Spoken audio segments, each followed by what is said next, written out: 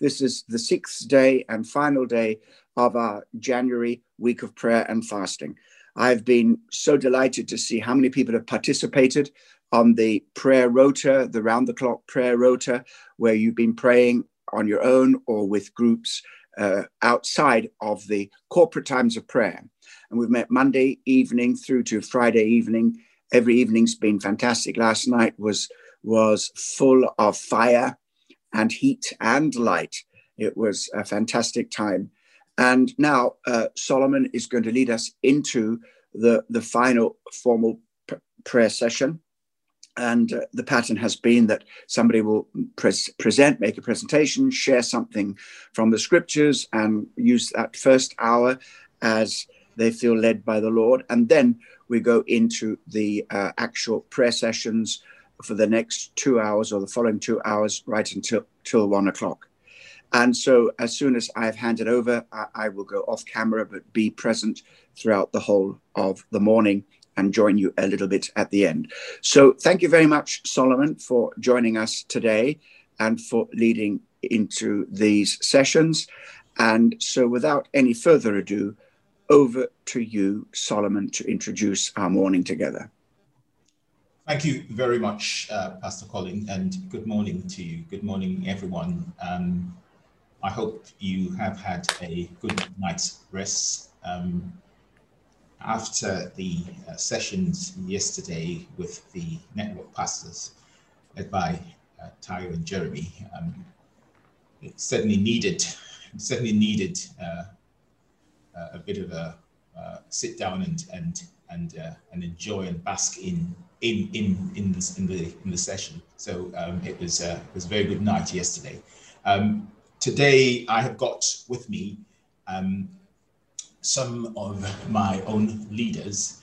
We're going to share some things that we have on our heart with you, and then pray through a number of prayer points.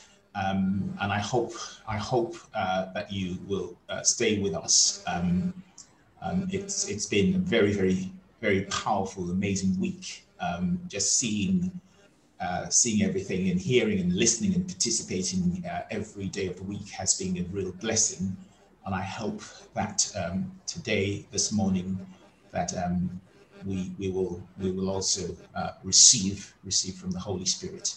So thank you. I'm going to invite Zola, who is in my primary group, to just to share some of the things that have happened, that we have seen happen in the last maybe 10 months, especially, and give us a flavour of what it's been like for us in this time. Zola, perhaps you can take some time to share with us. Thanks, Uncle Solomon. Thank you, Pastor Colin. Good morning, church. Good morning, KT. It's really been a good time of prayer of the week, and really a good way to start the year with all the noise that's going on in the world. I think it's the right thing to do that we focus on this. So thank you for this time. As you said, Uncle Solomon, I'm going to share briefly about some of the themes that we've seen over the course of the year. Just by introduction, my name is Zola, and I lead a cell group in KT, a reasonably large cell group in KT of young men, a good number of whom have come through KT from the children's ministries through to the youth ministries, New Gen, and they're now part of the men's net in their early 20s. And then another set of the guys are people who are in London and studying in and around the KT area, and so they became members of the church and joined the cell group. So a lot of the guys are either in university or have recently graduated. And leading a group of young men of this kind, 2020 was very challenging for everybody, but the way it affects this group of people, is quite pointed, and I'll just talk to a number of these things. I think the first thing to really bring out is the point about the isolation and the self-isolation and the effects that has had. Now, prior to the lockdown, in the cell group, in the downline even, we had been looking at isolation as a subject and a topic and how it affects us from a spiritual perspective, and also just personally how the impact, the negative and adverse impacts that isolation can have. So we knew before COVID that isolation is one of the things that can have quite a big impact on us in a bad way, and it's something to be managed carefully and to be avoided, really. Spiritual isolation, where you are not in the right group of people, not discipled, not looked after in the right way, can leave you vulnerable to the attacks of the enemy. Physical isolation, we know from people, from human beings, God didn't design human beings. He didn't create human beings to exist in their own. God brought us into the community of families, of communities, because that's how we are wired to exist and thrive. So we were already tackling isolation as a big issue prior to COVID. So COVID really, when the year started last year and it was clear that we were going to need to self-isolate, we knew that this is something we needed to tackle.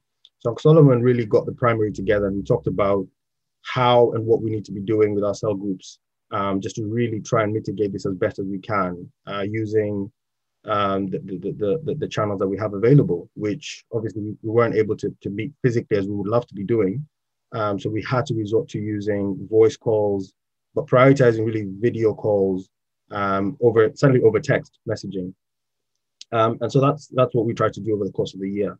And I suddenly saw, we endeavored to do that within the cell group, but even with our best efforts, we still managed to see a number of people quite adversely impacted by the effects of isolating. And there were a number of guys where people became a bit more withdrawn, and you started to see, the effects really taking root. And so simple tasks that people would normally do started to become a bit difficult for a number of people. And I certainly felt some of these effects, even though we were doing our best to try and stay in contact with people. So it's just acknowledging that this has really been a difficult period from that perspective. And in some cases, the impacts were quite severe. We had one of our members who suffered quite badly from the effects of isolation and had some challenges with mental health. I won't go into the details of that for their privacy's sake. We want to respect people's confidentiality, but we've certainly been dealing with this, and we've worked very closely with the family. We've been supported by my primary leader. We've been praying for the family, staying very close to what's been going on. And I'm very, very pleased to announce, actually, towards the end of the year, he was hospitalized for a while, but was discharged towards the end of the year. And so it came through quite a difficult period, and we thank God, because God really did step in that situation. And perhaps one day that'll be a testimony that you'll be able to hear about, but it's for the individual to share rather than me at this point. And going into 2021, knowing the effects of isolation and still having to deal with lockdown now, we're very keen to step up our efforts and to make sure that we are encouraging interaction, the right kinds of interaction with the right people. So one of the initiatives I'm looking to do in my cell is really enhance the sort of friendship groups of 3, and making sure people are not just interacting, but interacting at the right level and about the right things, and just really supporting them to do that well. Young men, in particular, groups of young men, often our interactions can tend to be quite surface level and focus on things that are nice, but maybe not the deep heart issues. And those are really key things that we know as men we need to be able to get into. And so that's the kind of sort of guidance we're giving our people, and really trying to help them to implement in their own interaction. So that was one of the key things. Another point I'll raise, that we looked at in the year, and I've mentioned that the men I look after are either in university or graduated recently. So the job market was obviously really badly affected in 2020 because of the pandemic. And I had several young men actually who graduated last year. Now, leading up to that, we had been preparing them, talking about career choices. How do you pick what the right career is? How do you pray about this so you get God leading and guiding you, and that you're not making decisions that are not steeped in sound spiritual foundation. So we've been working with them leading up to that, and we consistently got them together in the course of 2020 to remind them these principles, to make sure we're sticking to the choices that we believe God is leading us towards, and just encouraging them not to look at the economic indicators, but to remember that our God is really the one who provides employment, and to trust in God. And in addition to reminding them of that, we were also really very particular about offering practical support. So, checking CVs, reviewing the applications that they're writing, making sure that they know that the things that they can do in order to get in touch with the right people on LinkedIn with the organization. So they're not just applying to the website and not getting any responses. And I'm very pleased to announce, actually, we did see some breakthroughs in this area. Some of the guys managed to obtain internships and convert those into job offers. And some of them, were successful in doing that. There are others with whom we're still working and still trusting God, and we know God is faithful. So we believe that will be another testimony to look forward to in the course of 2021 of those guys who are looking for jobs. But that certainly was an area where we did face quite a lot of challenge, but we did see some breakthroughs, and God was faithful. There's several guys who managed to secure really good opportunities, and the ones who are looking are still looking, and they're supported, and we continue to work with them. I think a key thing about the job market and some of these personal things that God does for us is we're very clear that the main objective for us as Christians is really the kingdom of God. Jesus was very clear about that. And so whilst we trust God and we seek God for these personal blessings, it's very important that we do not forget the fundamental, first thing that we're about is the kingdom. And so what we look to teach the guys is in pursuing these jobs and in getting these blessings, we've got to connect it to the kingdom of God. And when God blesses us with these personal blessings, really what they do is free us up and remove any obstacles that we had to deal with, so we can actually be more devoted to God. I think a really one scripture that we really stand on in the downline is 1 Kings chapter 5, where King Solomon assumed the throne, and he recognized that he had so much more freedom than his father, who had to fight many, many wars.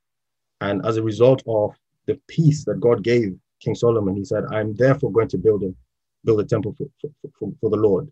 And that's a scripture that we've studied, we've looked into, and it's one of the things that we look at and really practically apply in the group.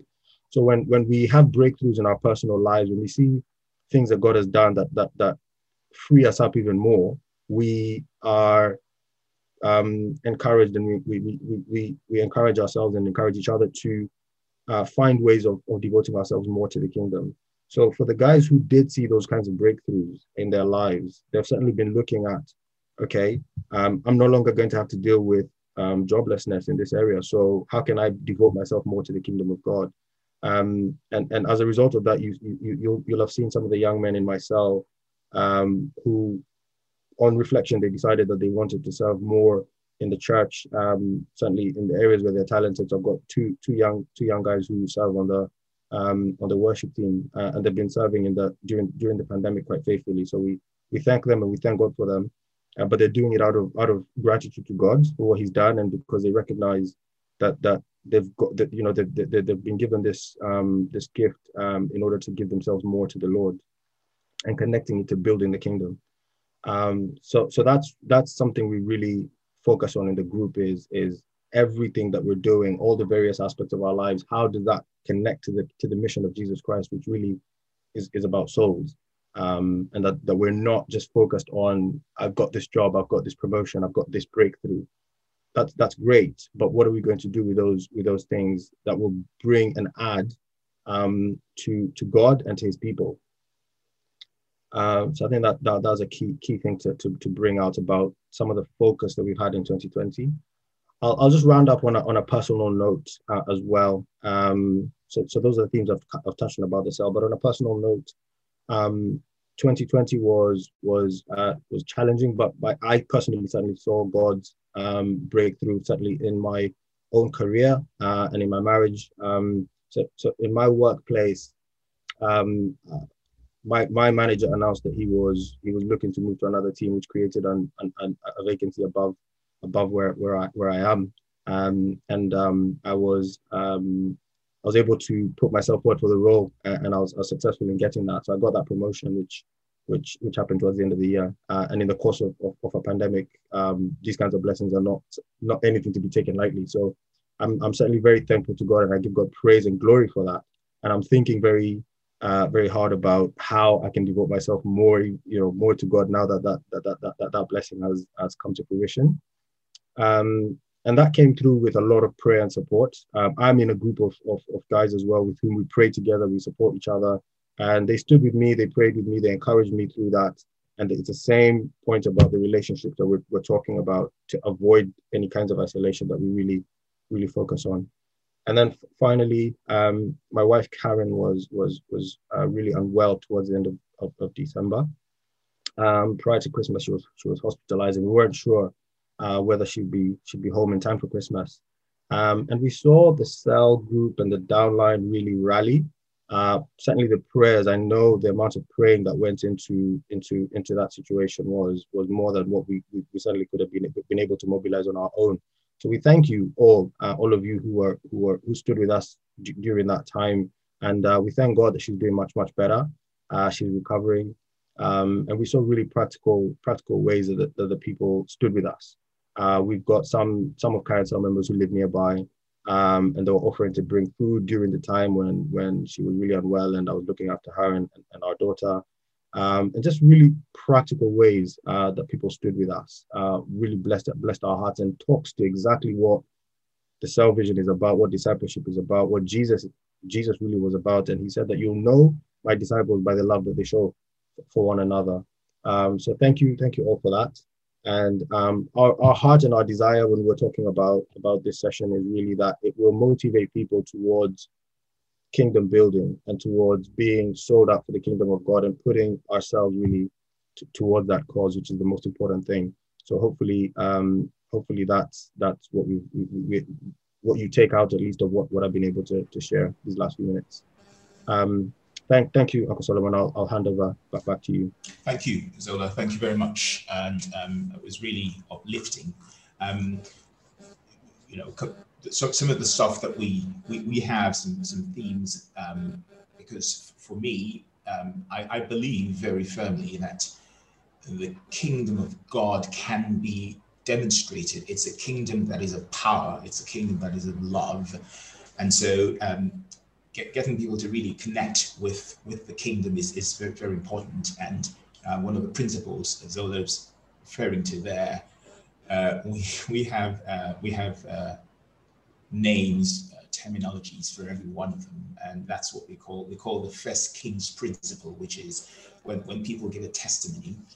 For me, it's not just tell us a good story about what God has done. It's now that God has done this, what will you purpose to do by way of a response in terms of worshiping Him?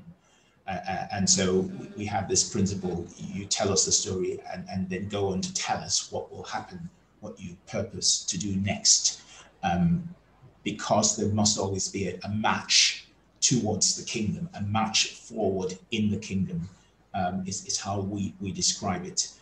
So Zola, thank you very much. This week,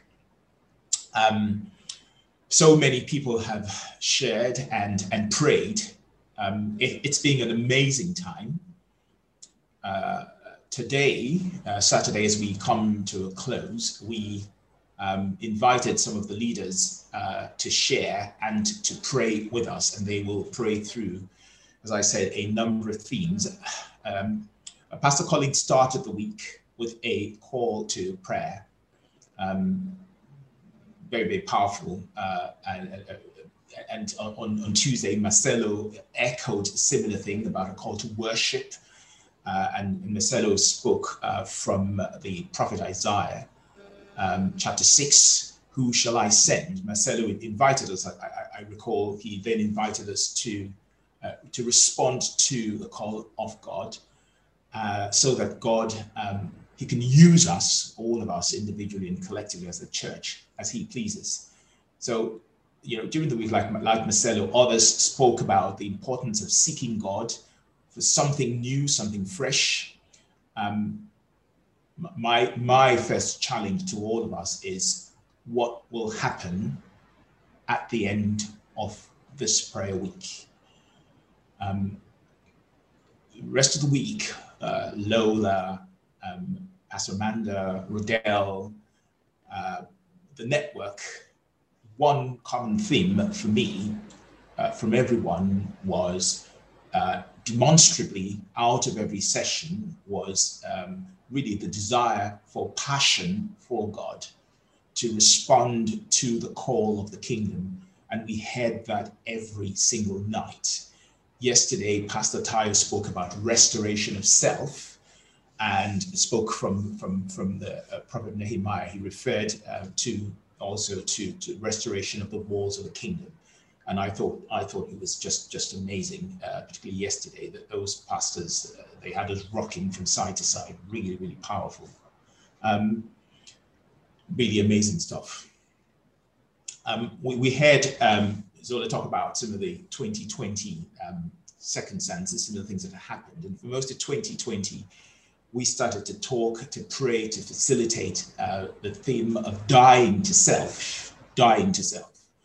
And I want to share some of that with you for a few minutes this morning.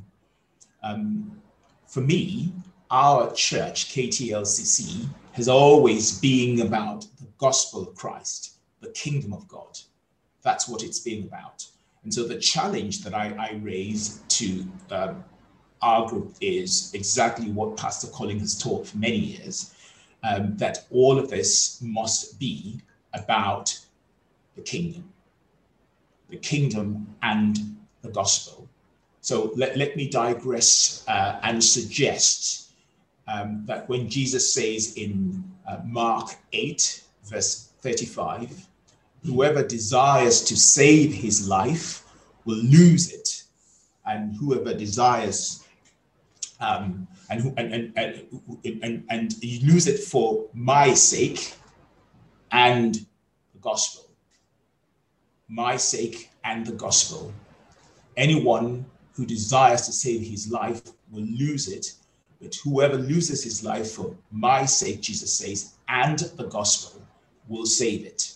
So Jesus says in that verse, my sake and the gospels. So in other words, he's suggesting that you can't separate him, Jesus, from the gospel. There is no I love Jesus without loving the gospel, what Jesus's life and purpose was about. So I guess that's what, I think that's what I really want people to think about. What was the purpose of Jesus's life? This whole journey, what is the purpose of this whole thing that we're about? Jesus and the gospel. And a church that isn't active in the purpose of the gospel, I hear the senior pastor, our senior leader, explain this many times. Church that doesn't pursue actively the purposes of Jesus' coming, his life, that church is missing something. We're not saved just so that we can pray. People, I often say, prayed before Jesus came. Just ask the Pharisees. We're not saved just so that we can fast. Again, people fasted before Jesus came. Ask the Pharisees. We're not saved just so that we can be the best ushers, welcome team members. I remember when we had the first meetings at the Royal Albert Hall many years ago, the Royal Albert Hall, they insisted that their ushers would be on duty that day. And the ushers did a fantastic job, even though they were not members of Kensington Temple, and some of them were not Christians even. So all of these things that I mentioned, they're not the end in themselves. And they're certainly not the destination either. They're not the things that we end up, that we should seek them and then end there. They are part of the whole dynamic. So we can't focus on those individual things at the expense of the overriding objective. So Jesus said, me and the gospel. And therefore, I think that we got to make sure that we're obsessed with what Jesus really came to the earth for and what he died for, which was quite basically to reconcile men with God, to save people. Souls must be moving. And by the way, I think that that's what the New Testament church was about. So every time there was a movement of any sort of movement in the Acts of the Apostles, we're told that there was either vertical or horizontal growth. We've got to always make sure as a church, as the body of Christ, that we can identify people who are moving in the kingdom or moving towards the kingdom, or else all of the activities that we engage in, those activities would have failed. We can do all the prayer, we can do all the fasting, but if in fact there is nothing about Jesus's purpose in it, then it's a lot of activity that's achieving nothing that Jesus is concerned about. And we've got to try to always have that in our minds. So when Jesus asks us to deny self, to die to self, he's asking us to identify what constitutes self, our flesh. We should identify the characteristics. What constitutes your flesh, my flesh? You've got to know them and seek to crucify them, or else the kingdom, Jesus Christ will have no room to flourish in us and to grow. I think the problem is when we want to bring ourselves and take ourselves along with us, but there really isn't any room in the inn for so many personalities. So we've got to identify the old self so we can get rid of it and then make room for the new, because the two, old and new, they can't mix. Paul says the same thing in Galatians 5. In Galatians 5, verse 7, he said, if you have a whole unleavened and you put it in with a little bit of leaven, the whole thing becomes unleavened. So a little bit of self can be so powerful that it paralyzes and corrupts the new. And that's the challenge, that's the problem. You can, of course, liken this to the principle of destruction in the Old Testament, where God says to the Israelites, get rid of everything in the conquered territories, in the conquered cities. If you don't get rid of them, they will corrupt you and they'll affect you. Get rid of the old has to go, but the old has to be identified. And Jesus himself, in Matthew 9, he talked about old wineskins not being fit for the new wine. The old wineskin will not tolerate the new wine. If you've got the new stuff, you can't put it in with the old stuff. John the Baptist, again, John 3, verse 30, he must increase, but I must decrease. In other words, John was saying, more of him, less of me. Me must go that he may come and remain. And it's a common theme in the Bible. Luke, capturing the same dying to the flesh thing, he said in Luke 9, verse 23, whoever, Jesus was saying, wants to become my disciple must deny himself, take up his cross daily, and follow me. Jesus clearly loves us, all of us, in our broken and sinful self, our broken, sinful, fleshy self. He loves us. That's exactly what he wants us to do, to come to him, bring ourselves to him the way that we are. Bring yourselves to me. I will love you, Jesus is saying to us. I love you as you are. But Jesus doesn't want us to remain as we are. I often say that God loves babies, but he expects them to grow. It's what the writers of Hebrews says about growth. Paul, 1 Corinthians, talks about his frustration that there is no growth. Yes, babies are great, but no parent who has had sleepless nights will expect or desire that their child remains a baby for the rest of their life. Growth and growth in the way that the scripture describes and expects growth to be. When we're fed, we grow. The self that needs to die has to be identified for every one of us individually. And what is the flesh that Jesus is talking about? Because he's clearly not asking us to die a physical death. The flesh that needs to die, the flesh that needs to be denied, that flesh needs to be identified. It consists of the thoughts that we have. The flesh consists of the thoughts, the ideas, the beliefs, the feelings that we have, the emotions that we have, the things that offend us, the things that we're too sensitive to, the behaviors that are typical of us, who we are, what our characteristics are, what our opinions are, what our behaviors are. All of these things, we've got to identify them. And as Jesus says, die to them before we can even begin to try to follow him.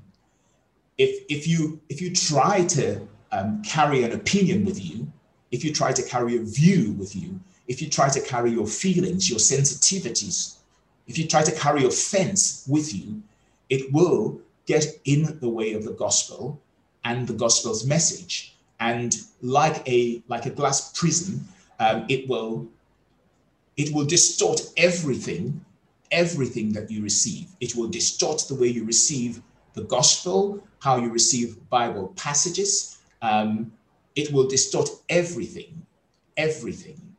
So we've got to make sure that the opinions, the emotions, whatever that is going to distort the message of the gospel, anything that's going to affect it, we've got to be conscious of it and do something about that aspect of self. Of course, we should pray, ask God for things. But, about 2-3 years ago, Pastor Colin was teaching this.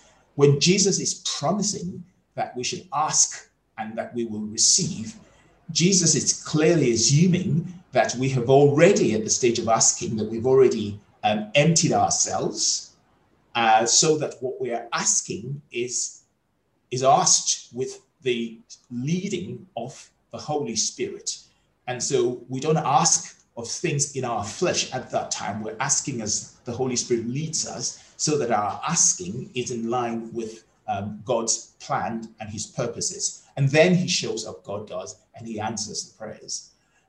So it must be about Jesus. It must be about the kingdom of God and the purposes of the kingdom. And so my suggestion for this 2021 is that we should start by being clear that we know what the characteristics of the kingdom are and what Jesus died for. What did Jesus come to the world to do? Every disciple of Christ, every Christian should know the purposes of Jesus coming and then align themselves with it. And then we should look at self and see what the agenda of self is. What makes self happy? What does self want? What does self enjoy? What are self's ambitions? What are self's desires? What are self's behavior? What does the self pursue? What are the things that self spends time doing, thinking about, wanting, desiring? Make a list of all of these things, because these are the components of self. And you know how much these things, when you've written them down, how much they either stand in the way of your availability for God to use you, or how much they they distract you from the pursuit of the purposes of the kingdom. These are the things that we must die to, that we must deny. And some of my flesh, I know that I put to death a long time ago. But there are aspects of self, of me, that I know that I struggle with every day. There is some selfishness. There is some lack of self-control. There are issues that I know that I have to crucify daily. And that's okay. It's okay. Paul writes about the daily renewal of the mind. So it's okay that some of these things, we need to confront them regularly. And it's not a thing for condemnation. So that's fine. But notice that Jesus, he sets out the order of how this should happen. It's a threefold process. And the process, if you read the scripture again, whether you're looking at Mark or you're looking at Luke, the process is a sequential process. It's a threefold process, three-step process. And you've got to follow the sequence exactly in the way that Jesus describes and commands us to do. So he says, step 1, deny or die to self. And step 2, take up your cross. And then step 3, follow me.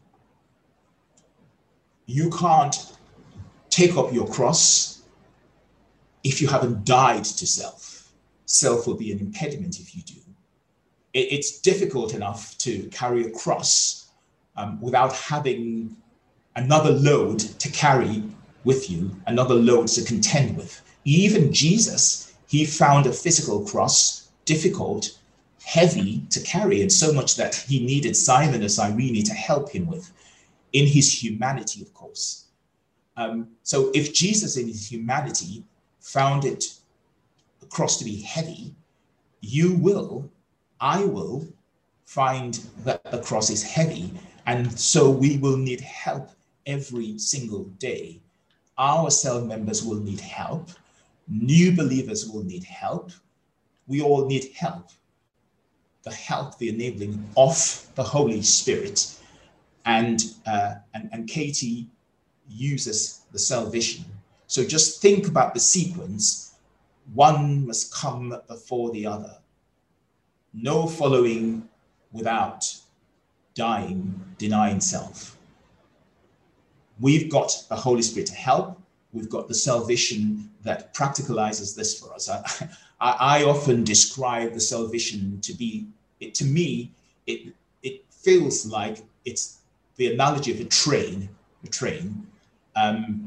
No matter how sophisticated the train is, no matter how powerful the train is, no matter how modern the train is, no matter how big, how attractive, how shiny the train is, no matter how new the train is, no matter how clever you are, no matter how clever I am, no matter how many years you have been a Christian, no matter how anointed you are, no matter how long you've been a pastor or a prophet, no matter how amazing this train is,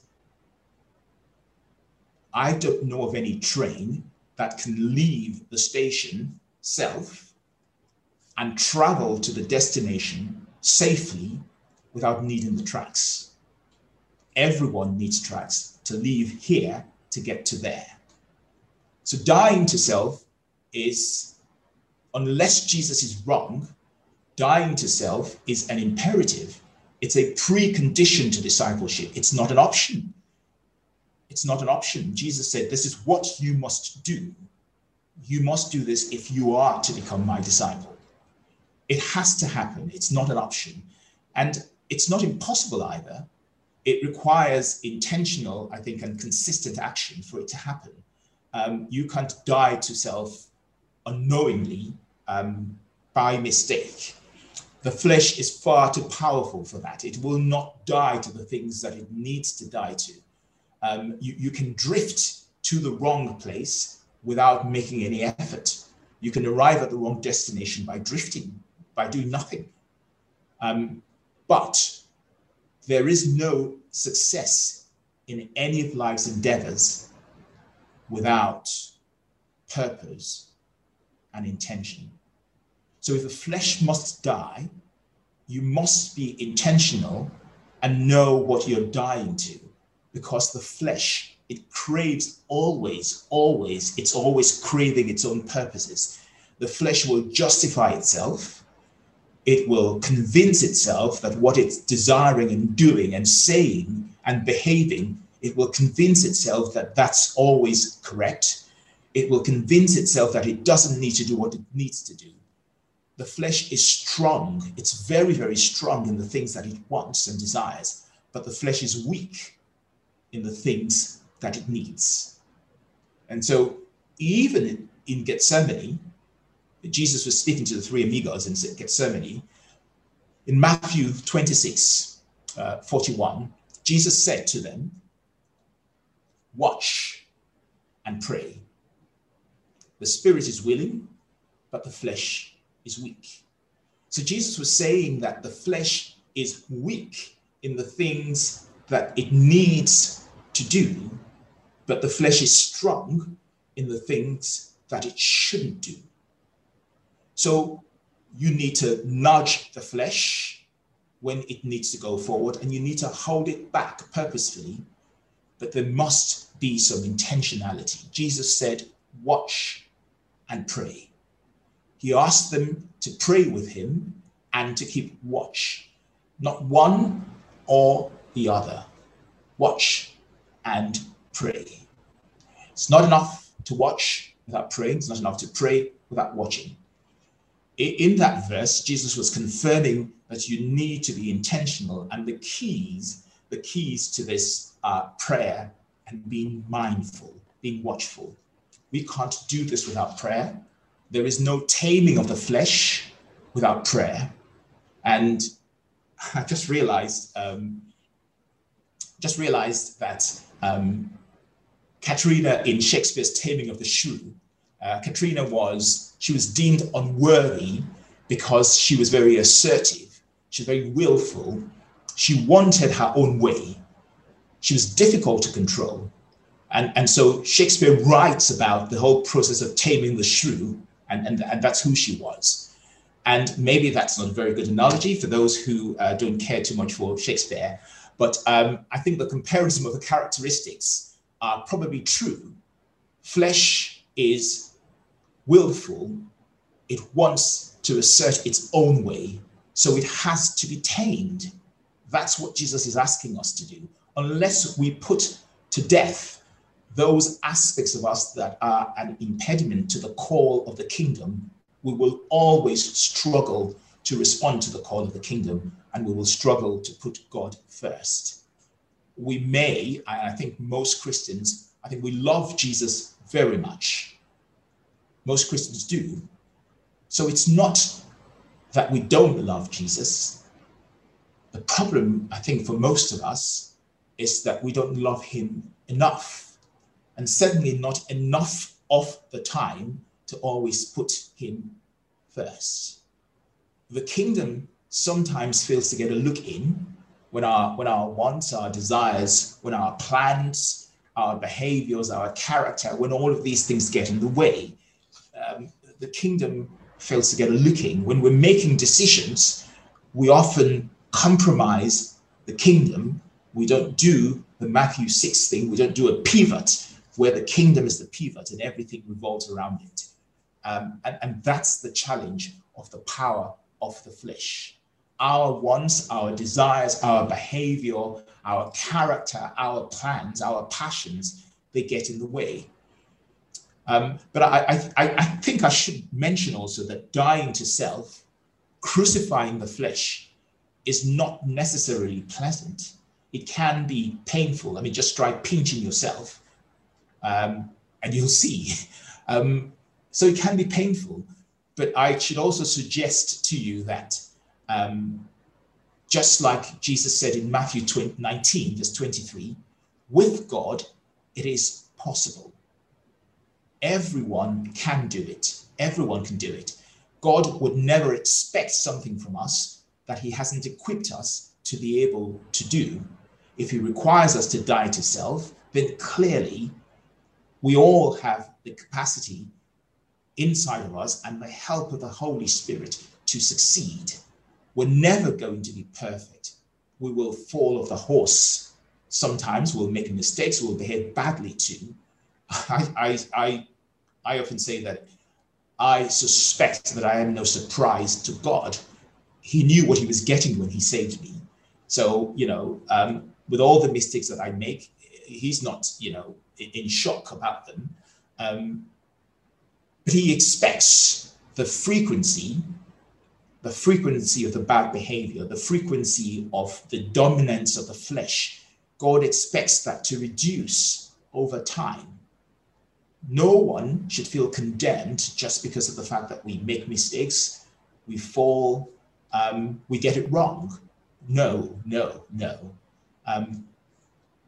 There is no condemnation. Paul writes to in Romans 8, there is no condemnation to those who are in Christ Jesus. So we don't feel condemned. We just get up, reflect a little bit, get up like babies do when they fall, and just carry on after reflecting. That's what we should do. So when God calls us to die to self, just purpose to do that. When we surrender as he expects, it will be okay. It will be okay. I want to read from 2 Chronicles. I haven't got a lot of time to perhaps go through this as I'd like to. But when you've got time, you might want to just read Second Chronicles 20, verses 1 to 17. Verses 1 to 17. In fact, the whole of that chapter 20 is important. I'm not going to read the whole thing, but I'll just pick a few of the verses that I think are important to reflect on. So in 2 Chronicles 20, this was where you had the collection of the people, the Moabites and the Ammonites, when they came to battle against Jehoshaphat. Most Christians know this. I'll start from verse 3. Jehoshaphat, he feared and he set himself to seek the Lord, and he proclaimed a fast throughout all Judah. So Judah gathered together to ask help from the Lord, and from all the cities of Judah, they came to seek the Lord.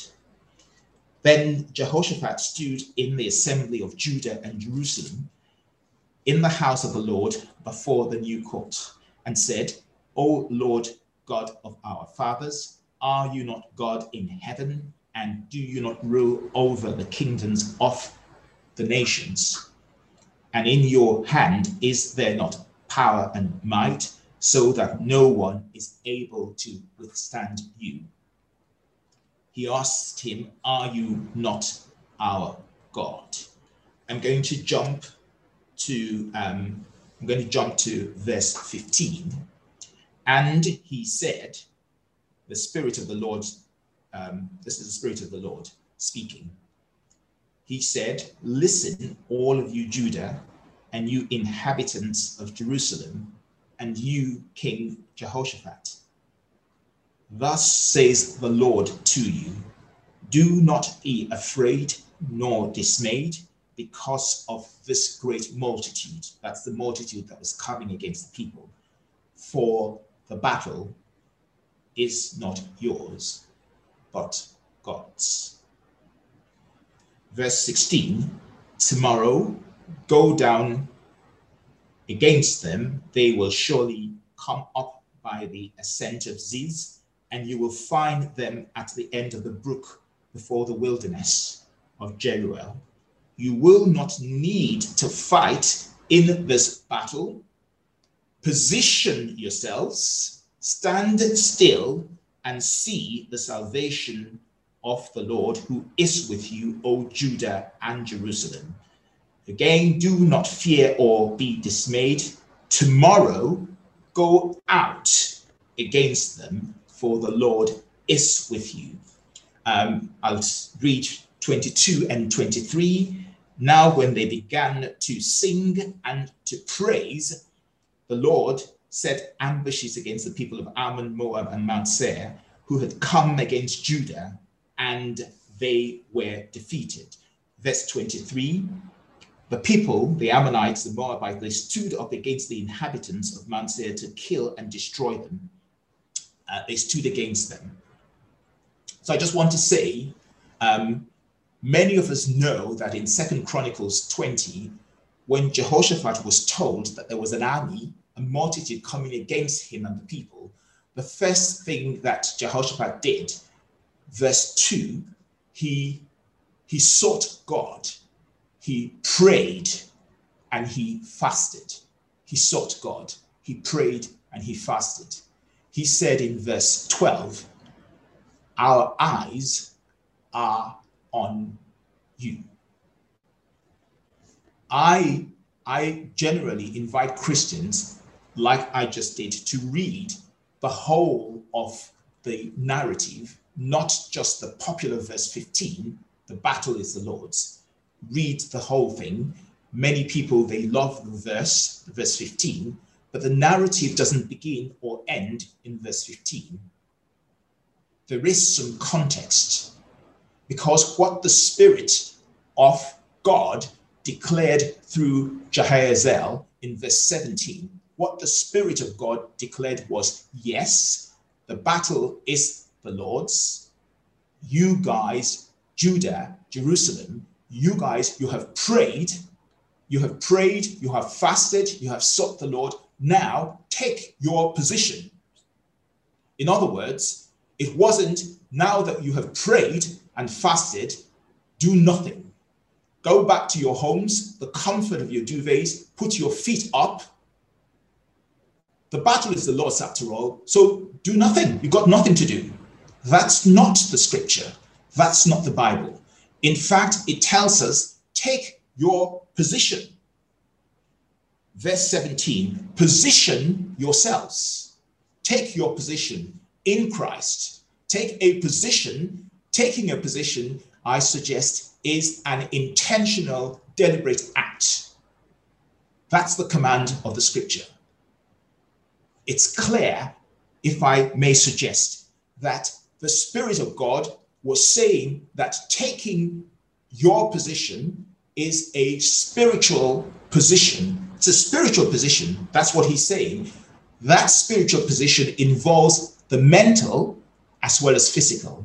It's a spiritual position, but it has the components of the mental and the physical.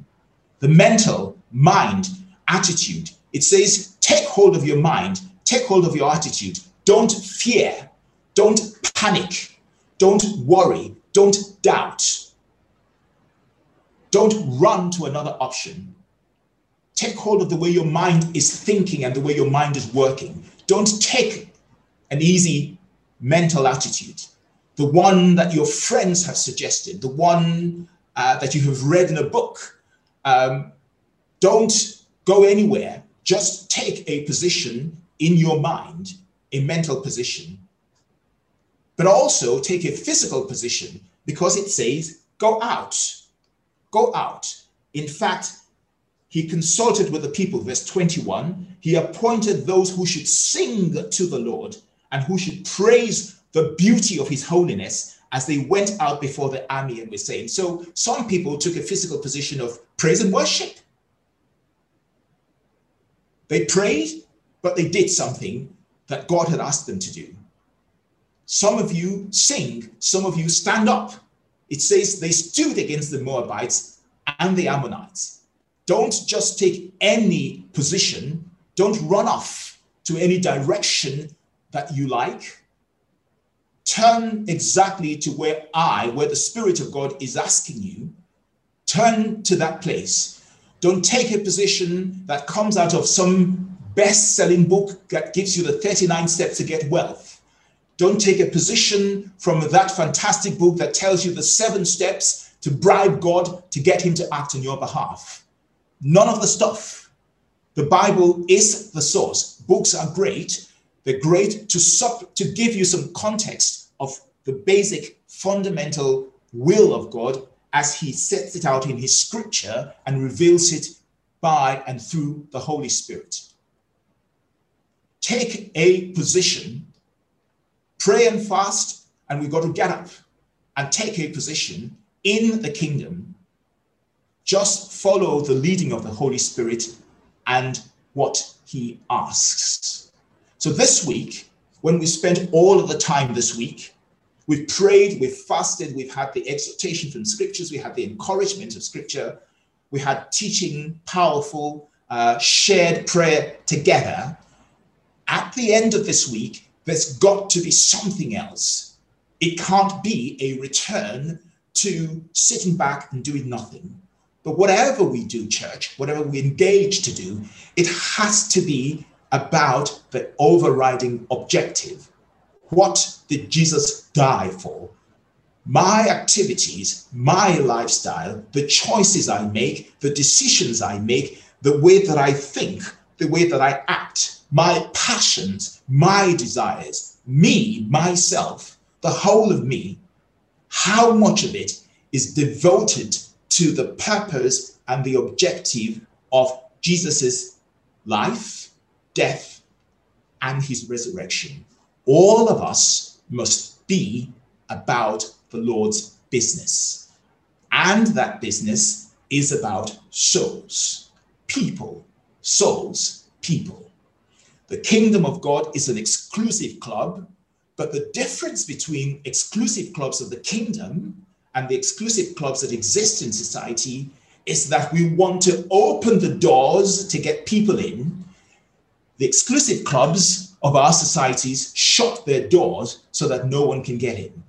This one, this kingdom is about opening the doors so that more can come in from the kingdom of darkness into God's kingdom of light. And that's what I want us all to think about when we finish this week dedicated to prayer and fasting. So thank you for that. I've tried to throw in quite a lot, and I apologize for trying to canter through all of this. I apologize for doing that. But I hope that we have a sense of what needs to happen for us going forward. I'm going to invite some of the guys in my group to join us now in the Zoom room, and they're going to lead us through a number of prayer points, and then we'll come back at the end and do some more together. But I'll hand over to I think I should have Mel, and then Philip is there. Who else is there? Is Jamie there? Mide is there. Chinedu should be there as well. And Emmanuel should be there. And Deji should be there. And Michael should be there. Mr. K. Mesh himself. So if you guys are there in the Zoom room, let's have you, Mel. I'll hand over to you now to take us through to your prayer point. Mel. Thank you, Solomon. Thank you. I hope you guys can hear me. Thank you. Really looking forward to this time of prayer this morning. I hope everybody is ready and prepared to go into a time of prayer. What we want to do is really want to seek God's face for the church, but also for in our personal lives. As Zola mentioned earlier, that in spite of all the challenges we experienced in 2020, there were lots of positives. We saw personally in our downline. We saw a lot of milestones and breakthroughs in our downline, and also in the wider church network. And we're believing that God will do even greater things in our lives in 2021, especially as we step out in obedience to doing our first calling, which is to worship God and to build his kingdom. So to kick off this time of prayer this morning, we want to stand on the breakthroughs that God gave us in 2020 and declare those breakthroughs and even more for 2021. I will be basing my prayer points on on the blessings that God promised the children of Israel in Deuteronomy 28, and we're going to be praying into these things. So the context of the scripture is Deuteronomy 28 verse 1, and I'll just read it. And it says, "If you listen to these commands of the Lord your God that I am giving you today, and if you carefully obey them, the Lord will make you the head and not the tail, and you will always be on top and never at the bottom." So it is my prayer that as we as a church step into the plans that God has for us as a church in 2021, that we would experience these same blessings and even more in our lives in 2020, in this year. So the first prayer point, the first topic we want to go into is the growth of the body of Christ. So we all saw the effects of the lockdown in 2020, and Zola also mentioned like some of the biggest challenges of isolation that people had in the cell in the cell groups. That even though we had the Zoom and we had the blessing of technology, and the fact that there was a lack of physical interaction meant that there were some people did suffer some effects of that, and we saw that very. We saw that in our downline, that that isolation played a big role in people's health.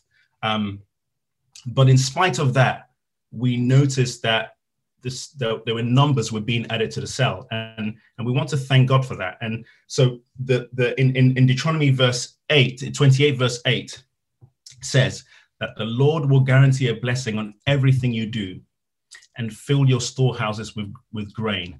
The Lord, your God, will bless you in the land he's giving you. Now, that point is to say, what I want to pray about now is that God will continue to bless everything we do. So those of you who are cell leaders, as you go out and you're leading your cells diligently and obediently, that God will continue to bless the cells and add numbers to the cells. So to kick off, we're going to pray for an increase in our cell groups. We pray, Father God, that you would bring an increase in every cell group, Lord, in this year, in Jesus' name, Father. We pray, Lord, Father, that the work of God will go on despite lockdowns and despite the pandemic, despite the isolation, and despite all the challenges that we're going to have this year. We pray, Lord, in that in your mercy, that the cell network, the cell vision will be the foundation that holds people together, that holds the church together, in the name of Jesus. We pray that the Holy Spirit will inspire us with new strategies for evangelism. We pray, Lord Father, that even in the time and the challenges that we have, Lord Father, that we would use this to devise new ideas, to develop the cells, to grow the cells, to really reach out in evangelism, to reach out to the lost, Lord. Father, we thank you, Lord Father. We pray also that the relationships forged in the cells will grow and be strengthened, and that even without the frequent physical interactions, Lord Father, that the cells will grow, Lord Father, that discipleship will happen, Lord Father. Father, we pray, Lord Father, that where there has been a lack of physical interaction, Lord Father, we pray, Lord Father, that you would break through, Lord Father. You would break through, Lord Father, develop relationships in the cell in 2021, in Jesus' name. We pray for the outpouring of God's Spirit over the cell groups, that they will not grow cold, that they will not be distant, despite not being able despite not being able to meet in person as frequently as before, Father. That we pray, Lord Father, that despite all these limitations, that we will continue, that we will see every single cell flourish in 2021. In Jesus' name, Amen.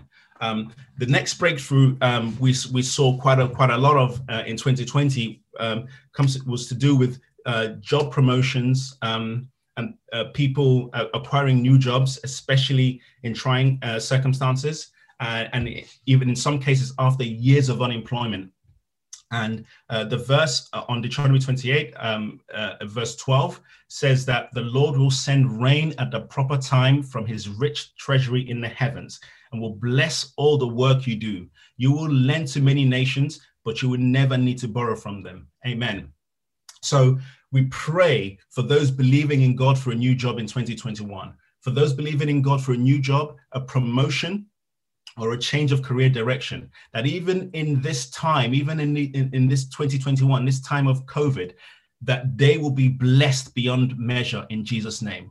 We pray that those that have been furloughed will receive divine favor in the name of Jesus. We pray we pray right now for those who are in furlough. We pray, Lord Father, that at the end of the term of furlough, Lord Father, that they would receive a blessing. They would receive a blessing beyond measure, beyond anything that they would have thought, in Jesus' name. We pray for the unemployed right now, Lord Father. We pray, Lord Father, that you would meet their needs where they are, in Jesus' name. We pray that, God, that you would open doors of employment and meet all their financial needs in Jesus' name.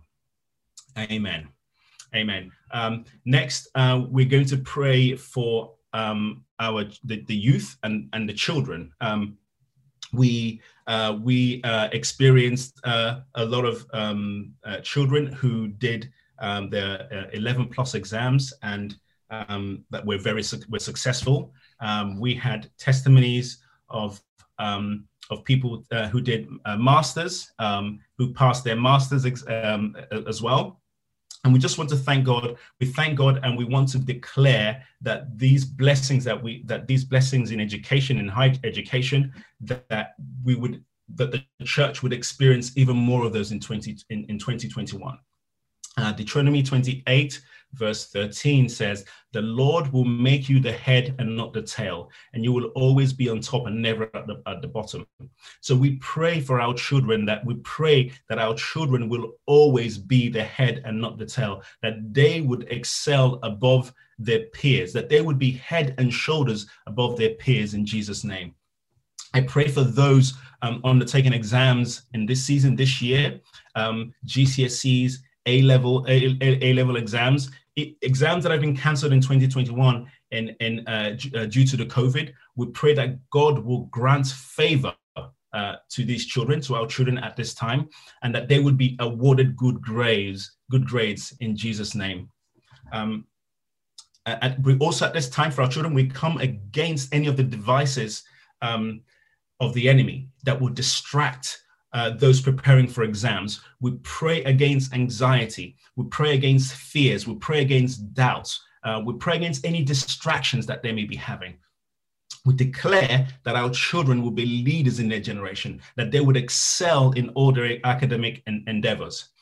We also pray for any young people, for anything else the young people are doing that it's not necessarily academic, that if any entrepreneurs in the church, in the network, we pray that a blessing, that God that they would find favor in God's eyes, that God will flourish every work of their hands. We pray that the youth will flourish wherever God has planted them this year, in Jesus' name. Amen. The next point I want us to pray into is to do with engagements and marriages.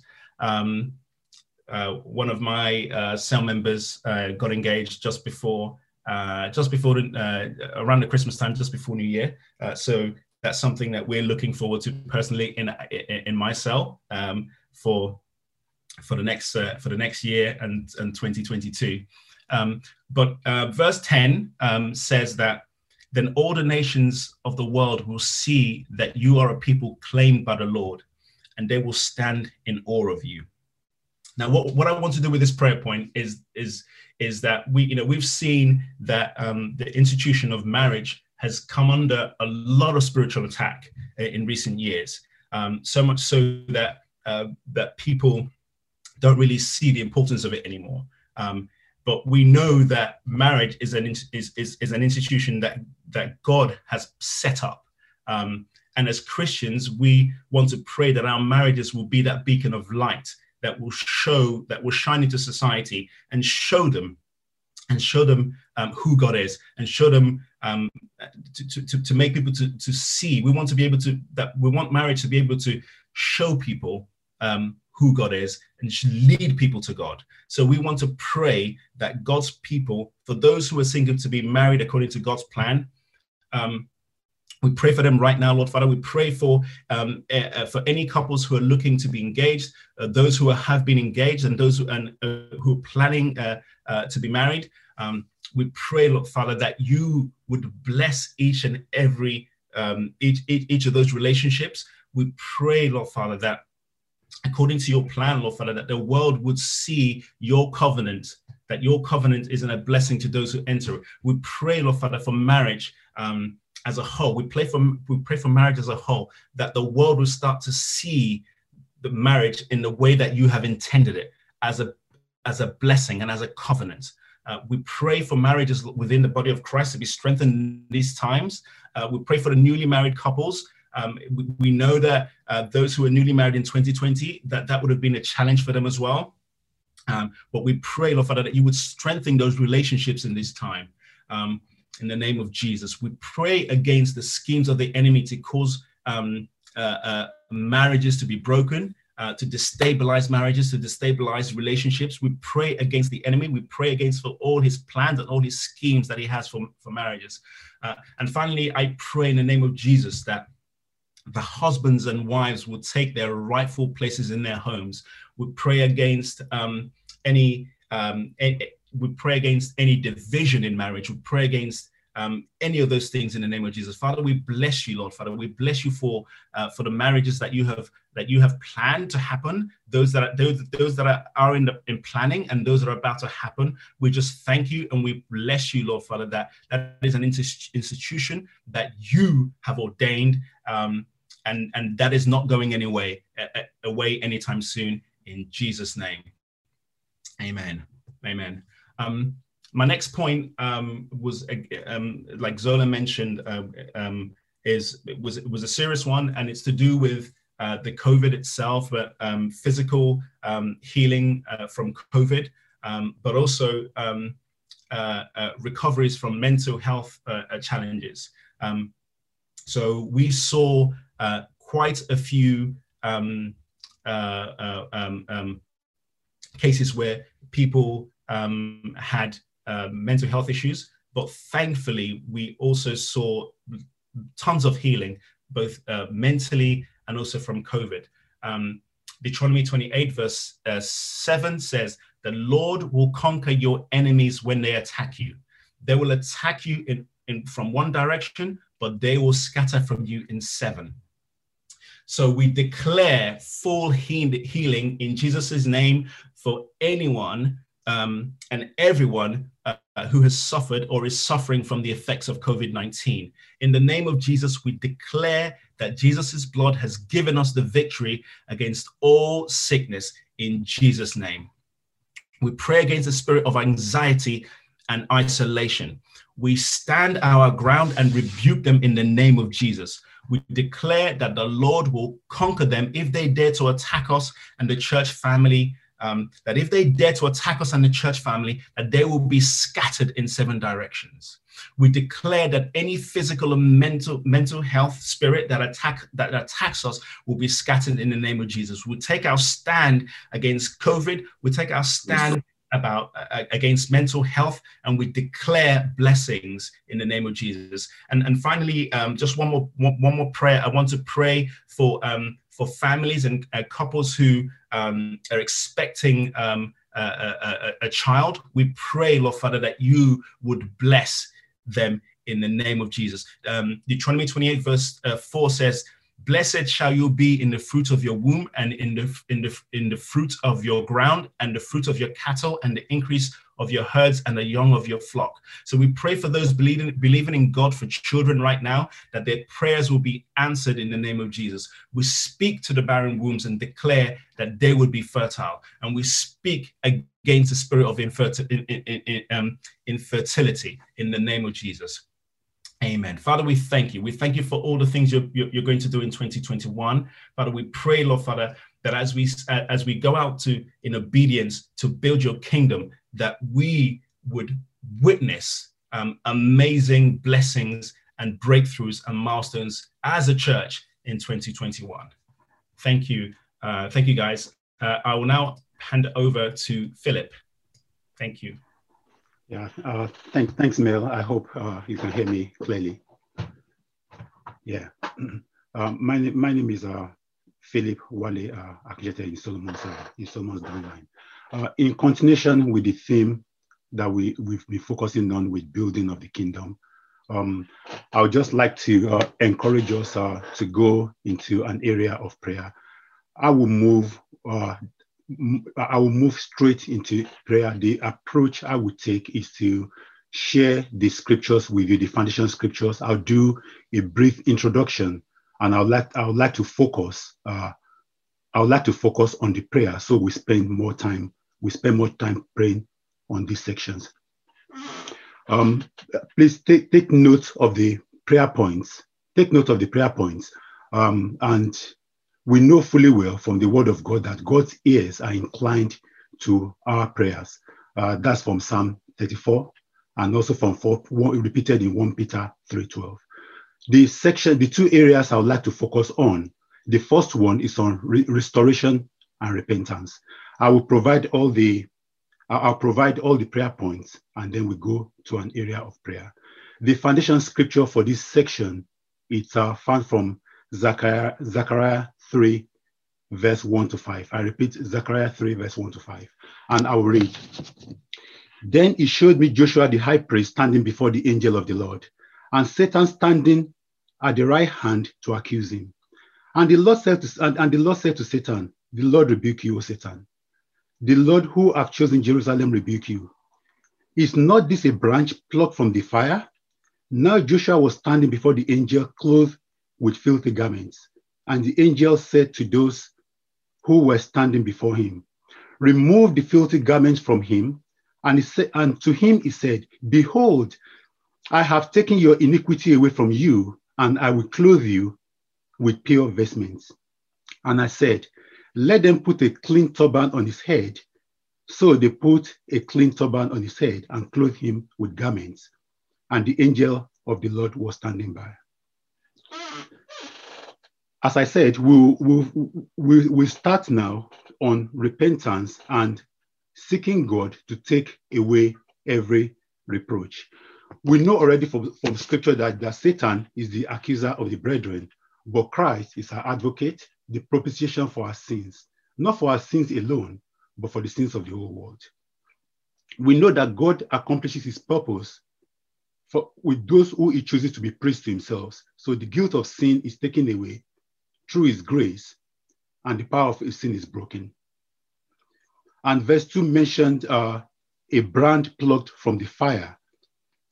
And we also know that that's a miracle of grace, not to be left to the prey of Satan. And then we focus on the change of garments, which is restoration and God's favor. Now I'll give all the prayer points I've got here. I'll give all the prayer points at once, and we go to an area and go straight to prayer. Wherever you may be, I will just encourage you to pray and pray strong. We are gathered here, and we are gathered in his name, and we know that God is in our midst, and we welcome him in this place. And he has invited us to pray, and that's exactly what we're about to do now. So now to the prayer points. We pray that our God will take away any reproach from us that may be affecting us, whether individually or collectively as a church, either due to our own sins or due to the activities of the enemies. That's the first one. The second prayer point is to pray for personal repentance following acknowledgement where we have not focused as much as we could have on the things of the kingdom, either being disciples or being disciple makers, where we have not focused just to come to a place of asking for repentance, just like we know from the book of Nehemiah, where there was a case of prayer and fasting as we've done throughout this week, and there was personal repentance before we go ahead to pray on strategies to rebuild the kingdom. because there's a lot of rebuilding ahead of us. Then the next prayer point in this section is that let us come against any factors that will make us less fruitful for the kingdom. May it be self, as Solomon alluded to. It could be hard-heartedness, cares of life, and deceitfulness of riches in Matthew 13. It could be any of those things. And then we thank God for taking away all the filthy garments so that we may be ready for the purpose of doing the work for the purpose of the kingdom. So we pray. Heavenly Father, we just thank you for today, Lord. Father, we come to you today with a broken spirit and a contrite heart. Your word says in Psalm 51, verse 17, that a broken spirit and a contrite heart you will not despise, O Lord. And we thank you, Lord, for what you started this week, O Lord. We thank you, Lord, for what you're doing right now, O God, and we thank you for what you're about to do, even after this prayer session has ended this week, because this is the foundation. And once we finish this, we thank you for what you're going to do going forward, O God. Father, we thank you for the continued prayer. We thank you for every session throughout the week, O God. And Father, we pray to you that you take away any reproach from us, O God, irrespective of the source.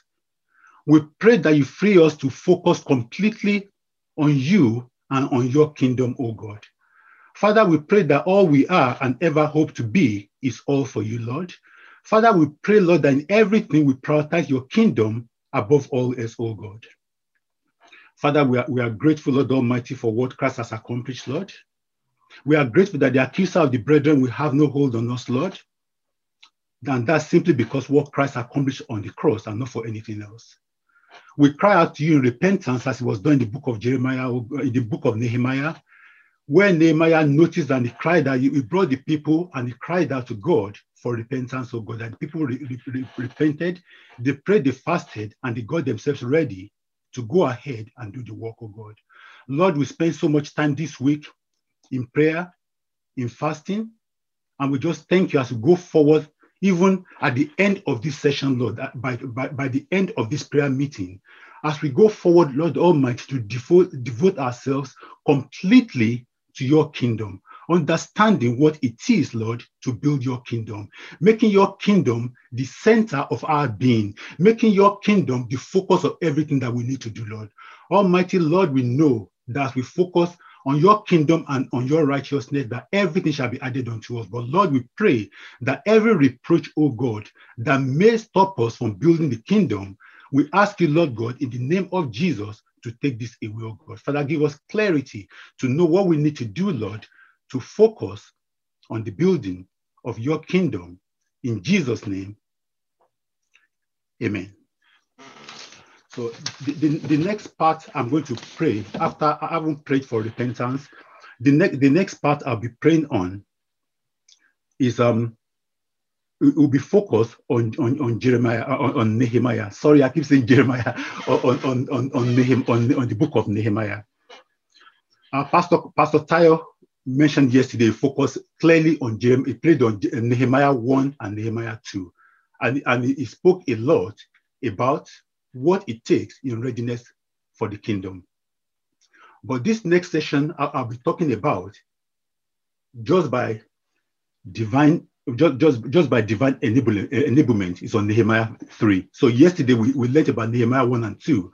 Today is about Nehemiah 3, this particular prayer point on what needed to be done in order for that kingdom to be built. The same way, I will give the prayer points and we can go to an area of prayer. However, because Nehemiah 3 is quite long, in the interest of time, I wouldn't bother to read, but the prayer points will allude to the sections. Just to give a very quick introduction, Nehemiah 3 is an account of division of labor that the people of God went in order to build the wall of Jerusalem under Nehemiah's leadership. It does underline the importance of God's people working together to accomplish God's purpose. We've got willing workers, a lot of them lined up to share the vision of Nehemiah under dedicated leadership. So now, following repentance as we have done, not only did the people humble themselves with prayer and fasting like we have done this week, the key thing for me in that area is that each one wanted to be the one that God will use to bring a solution to the problem at hand. So I will be focused in this section to pray that we'll pray on our individual renewed attitudes. We'll pray on the mindset. We pray on the mindset and spirit to the things of God, as each one of us will go forward henceforth to take our rightful place in building of the kingdom.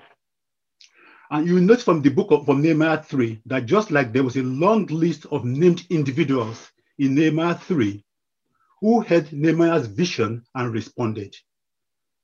If I just go back to Nehemiah 2:8, it says, let us arise and build.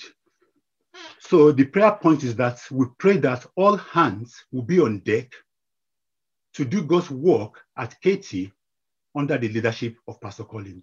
That's the first one, that all hands will be on deck, every hand on deck, ready to build the kingdom. The next point I would like to point out, if people have time on your own, please go back to Nehemiah 3 and read. By all means, read 1 and 2, but go back to Nehemiah 3 and read the 32 verses in Nehemiah 3. And out of the 32, 19 of them started with the words next to or after him. So the prayer point is that, we pray now that we shall walk side by side as a unit for the common purpose of building God's kingdom here at KT. There shall be no gap, and there shall be no room for the enemy to infiltrate. We shall be next to or after each other, ready for everyone to build the kingdom at KT.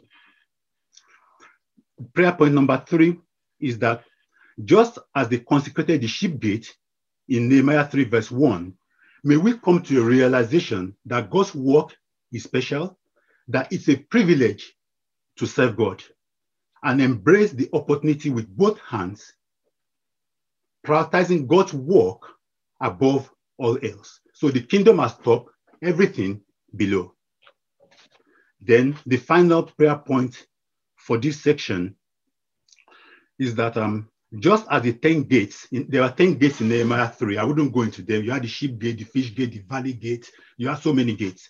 Just like those 10 gates were assigned to each person. Those who came from near, those who came from far, those were assigned to them.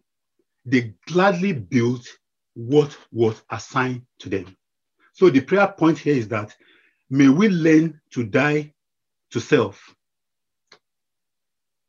in the way in our building of the kingdom. So people of God, let us pray. Heavenly Father, we just thank you, Lord, for this time, Lord. We thank you, Lord, for the privilege to build your kingdom, oh God. Father, we thank you, Lord Almighty, for your kingdom at the heart of everything that we do, oh God. And Father, we just pray for KTLCC as one body. Lord, we pray for this body, Lord Almighty, as one body, Lord, as a point of contact to everybody working, the body of Christ working to build your kingdom, oh God. We pray, Almighty, as we have said in the Lord's Prayer, that your kingdom come, Lord.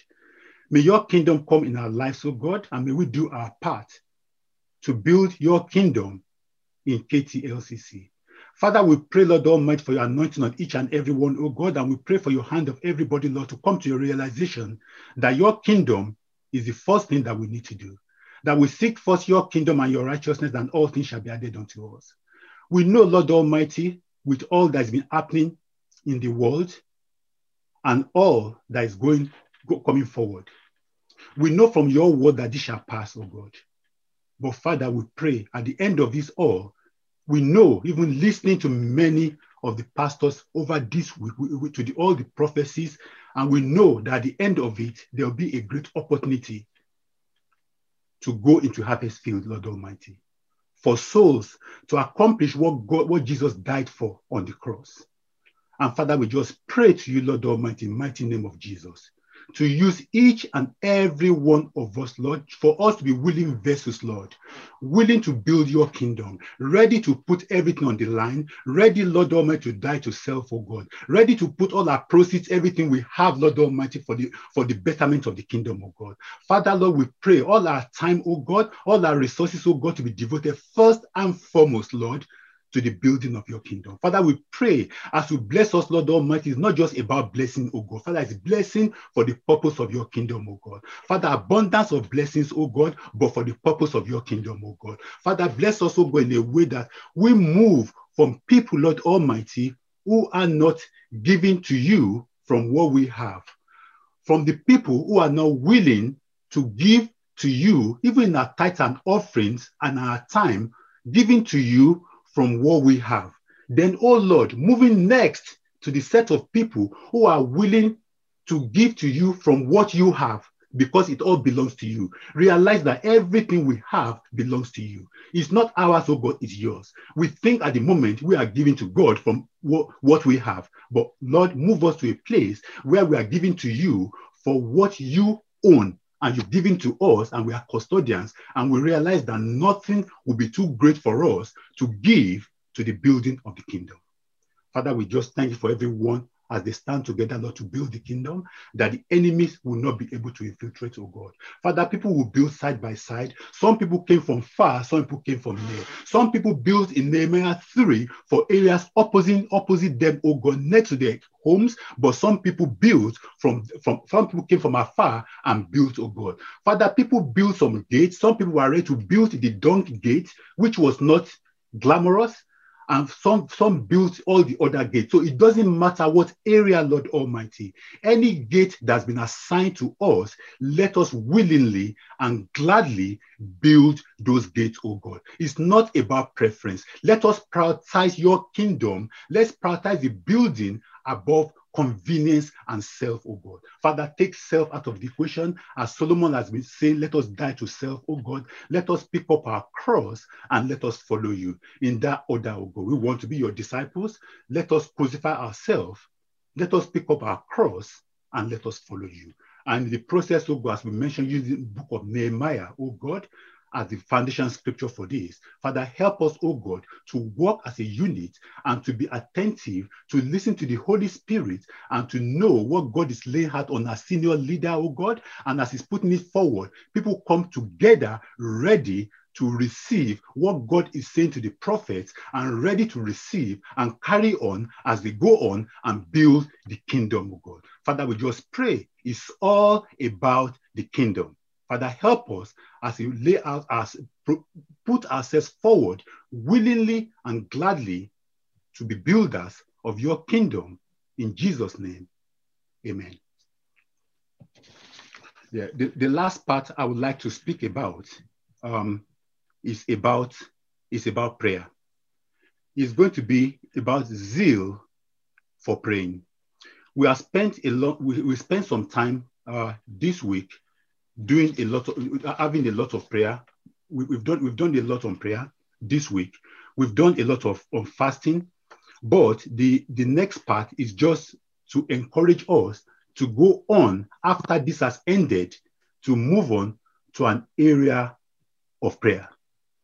The foundation scriptures for this will come from 1 Peter 4:7. It's quite short. The two of them are quite short, so I'll just read them. 1 Peter 4:7. It says, the end of the world is coming. Therefore, be earnest and disciplined in your prayers. I'll repeat, be earnest and disciplined in your prayers. The next one we all know very well, which is James 5:16, which says that the earnest prayer of a righteous person has great power and produces wonderful results. In other words, in the version I read most, we talks about the effectual and fervent prayer of a righteous person avails much.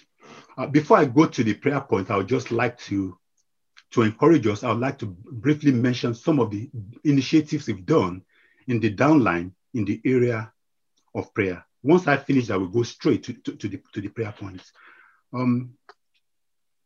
You may have noticed earlier on that Zola and even Mel spoke about certain breakthroughs that we experienced in the church. Many of these breakthroughs happened because there was a call to prayer. There was a foundation work we did earlier on prayer. And I'll just mention just 3 of the points that Dr. Solomon led all of us into, starting from 2018, the initiative that the downline did in the area of prayer, and all glory to God about those breakthroughs. The first one, in June 2018, we had a downline prayer session where many cell members, especially those who needed to most improve on their prayer lives, they were gathered together by their respective cell leaders. And we went through the principles of prayer. We learned how to pray. And the people actually got paired up to pray in small groups for a period of 21 days. So not only did we go to scripture to read about prayer, learn strategy of prayer, these people actually came together. And we found that many of us today have improved a lot in our prayer lives. So that's one of the things we did. Then next on, in June and July 2019, Dr. Solomon shared with the men how God laid on his heart that we needed to come together to seek God, to seek the face of God, especially for KT and for the downline and for our individual lives. So what did we do? We embarked on a 40-day fast. So it was a 21 days liquid fast, followed by a 19-day, standard fast from midnight to 6 p.m. Every day, we prayed over midnight, paired up, meeting where possible in small groups where people could go to each other's homes and meet, or where not possible, people prayed over the phone every day, every night. We prayed over midnight for at least 1 hour. There were times we were praying, 1 hour soon became 2 hours. I thought we were tired, but there were times we prayed for over 2 hours, maybe from 11 p.m. to 1 a.m. or 11:30. We prayed every night for that period. I'll just share, and also finally, we met every Friday night. We met in person. Everyone came together in Lewisham from all over London, wherever we were. We met to pray fervently, to seek God's praise every Friday over the 40 days of prayer. And I'll just quickly mention the themes we prayed about. We prayed for the church leadership on 3 levels. We prayed in person for Pastor Colin, Pastor Amanda, all KT pastors and the KT board. Next level, we prayed for all LCC pastors and leaders every night for 40 days. And then we prayed for our generation leader himself, which was Solomon. The next one, we prayed for the church. We prayed for vertical and horizontal growth, just like in the book of Acts. We pray for the boldness to witness, to know that the Great Commission is not an option to be considered, it's a command to be obeyed. So we went ahead and prayed so much that just like in Matthew 28, Mark 16, and even Luke 24, the Synoptic Gospels, at the end, it spoke about the Great Commission, and that is what we focused on for 40 days. Also, we prayed for the downline, and we prayed for all our cell groups. Then finally, we prayed for our individual needs, our personal needs, financial breakthrough. You've heard about that. We prayed about marriages. Mel mentioned about that. We prayed about housing. We prayed about jobs. We just prayed a lot of breakthrough. Then finally, we do a monthly prayer meeting. We started in 2019 physically meeting every Friday night of each month. And during the lockdown, that transformed into a prayer by Zoom. So during lockdown until now, we had roughly about 70 men or more seeking God on a Friday night for hours on prayer. We would actually have had one yesterday, but because of the church activity, so the next one is going to be like February 5. And we had a powerful time. The men instead logged on to prayer yesterday, and it was a wonderful night of prayer, just like for the rest of the week. So the men learned the principles of prayer. They learned how to pray, how to trust God for answered prayers. Many in the downline learned the opportunity to lead prayers. They spend more time in the word. And then in preparation, they had to spend more time with the cell leaders, so that we trusted God and we did receive a lot of breakthrough. So moving very quickly to the prayer points. Please note these prayer points. We pray that people will continue with the zeal for prayer on the back of this week. that we'll seek God with all our hearts, and we shall be effectual and fervent in our prayer work. I'll refer quickly to Jeremiah 29:11, which we're all familiar with. It says that I know the plans that I have for you, says the Lord. He said, plans to bless you, I'm paraphrasing, plans to bless you and to bring you to an expected end. However, that is the blueprint. That is the plan. So how do we make this plan come to fruition? The answer is in the next verse, which is my focus here. I'm focused not on Jeremiah 29:11. We know the plan. On Jeremiah 29:12. It says that then you will call upon me and come and pray to me, and I will hear you. You will seek me and find me when you seek me with all your heart. So the prayer point for this section is that God will give us the grace to seek him with all our heart, so he will hear us and all our plans shall come to fruition. And the last part of this prayer point, I'll just take quickly from the last book, or from the last chapter in the book of Luke, which is Luke 25. So it's Luke 25, verse 45. When Jesus was walking with those two guys, it was Cleopas and the other guy was not named, was walking with them on the road to Emmaus. And when he got to a point, he said, and he opened the understanding so they may understand the scriptures. So Jesus explained things to them and they got it. So the prayer point here is that as we pray to God, that God will give us the zeal and the Holy Spirit will help us. As Jesus walked with those guys, they understood the scriptures. In our walk, the Holy Spirit will give us an enablement to understand the scriptures and give us a zeal for prayer. Powerfully, we continue to pray. And when we finish praying, that will be the foundation to go out and then accomplish what needs to be accomplished. Not to pray and sit down, but to pray to empower us to do something great.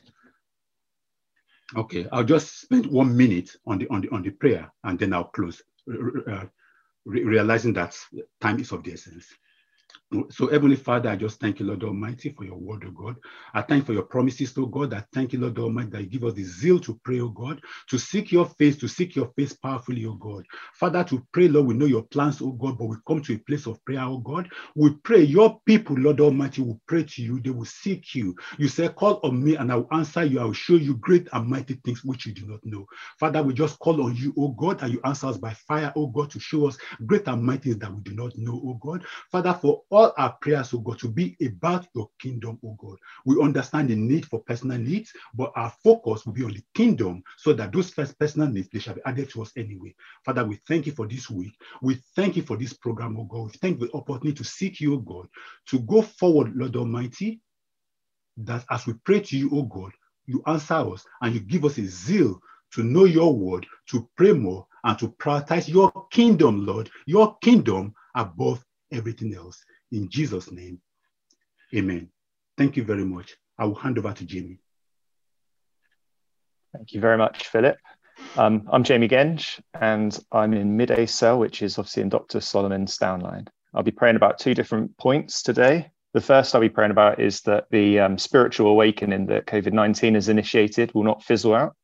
And the second one is that the impact of KT Without Walls ministry and the global outreach will continue to be influential across the world, as per the KT mission of London and of the world of Christ. Father God, we worship you, we exalt you, and we are grateful for your mercy and grace, especially over this last year. And we all know that COVID-19 has touched many lives, it's taken many people worldwide, and it's restricted us from spending time with our family, our friends, our loved ones. At times, it's kept us from the physical church as well, and thanks God for Zoom. It's don't know what we'd be doing now without Zoom with our church and outside of that. However, it's also put millions of people's focus back on God, and it's reminded us that it's God himself who gives to all mankind life and breath, which is from Acts. Many people around the world have reached out to God for protection, for comfort, and to make spiritually positive changes to their lives. In other words, it's to know Christ and to become Christians. And we've seen this at KT, and the online attendance, as we're aware, is significantly increased. And our cell groups have seen increased engagement. And may there be many May there be much more fruit to come. I know personally that I've started attending Sunday evening prayer calls just at the start of the first lockdown with my wider cell. And to be honest, and it's Dr. Solomon touched on this earlier, from a flesh perspective, I could probably think of things at the time that I would have rather been doing. And to be honest, now I look forward to every week meeting up with my fellow cell members, intercessing with each other. And there's so many testimonies that are coming out of those prayer calls and other cell activities.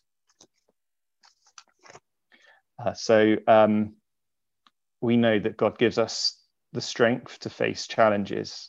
As Paul put it in 2 Corinthians 5 and 6, now he who has prepared us for this very thing is God, who also has given us the Spirit as a guarantee. And John 3 verse 8 makes it clear that God wants us to be born of the Spirit. We're born to be awakened spiritually. And so many people during this pandemic have come to know God. Our eyes have never been more open to the mercy, peace, and love that God gives to us. So for the prayer points, Father God, may those who are spiritually woken keep their faith when you deliver us from this pandemic. Let all who keep our eyes on you, God, at all times, and not neglect you when you have delivered us through your mercy and grace. May the foundations we have made during the pandemic be foundations of rock rather than foundations of sand, and may they endure eternally. And may those who have not yet found you, Christ, find you yet. Father God, may you bless us all. In Jesus' mighty name we pray, amen.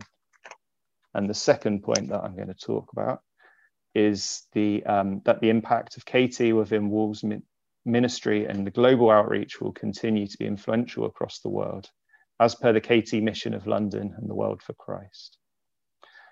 And we know that we love our physical home, Kensington Temple. We all miss it and we want to be back there on a regular basis.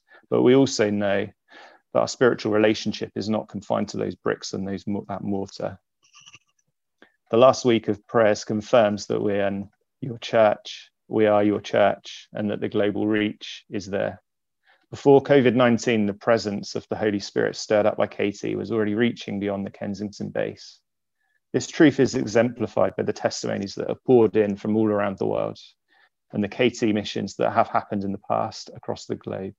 And there's so many testimonies of people giving their life to Christ, and all the good work that's been done, God working through KT to bring those people to Christ. Since COVID, the physical distance between us has never been greater, yet we still called to our spiritual path, and our activity with God has continued to blossom. We know the church door is not the door to heaven. It's rather the spirit-filled life in the path of Jesus Christ, our Lord and our Saviour, that is our passport to heaven. Father God, we pray that the outreach of Kensington Temple continues to grow within its home and further afield. We pray that you continue to work through the church to reach more people and bring them to you. We pray that the Holy Spirit will reach more people through the network and beyond. And we pray in the near future that physical missions will once again be enabled and that we can document and see for ourselves the testimonies of your work through us. Father God, we pray for your protection as we worship in new environments. And we pray for opportunities for us to spread your living word. In the name of Jesus Christ, amen. And I'm now going to hand over to Midday, who will continue the prayers. Thanks very much, Jamie. So I'm going to talk about proximity and the importance of being aligned and staying close to your leaders. So the first thing is proximity is spiritual and physical, and it's a biblical principle.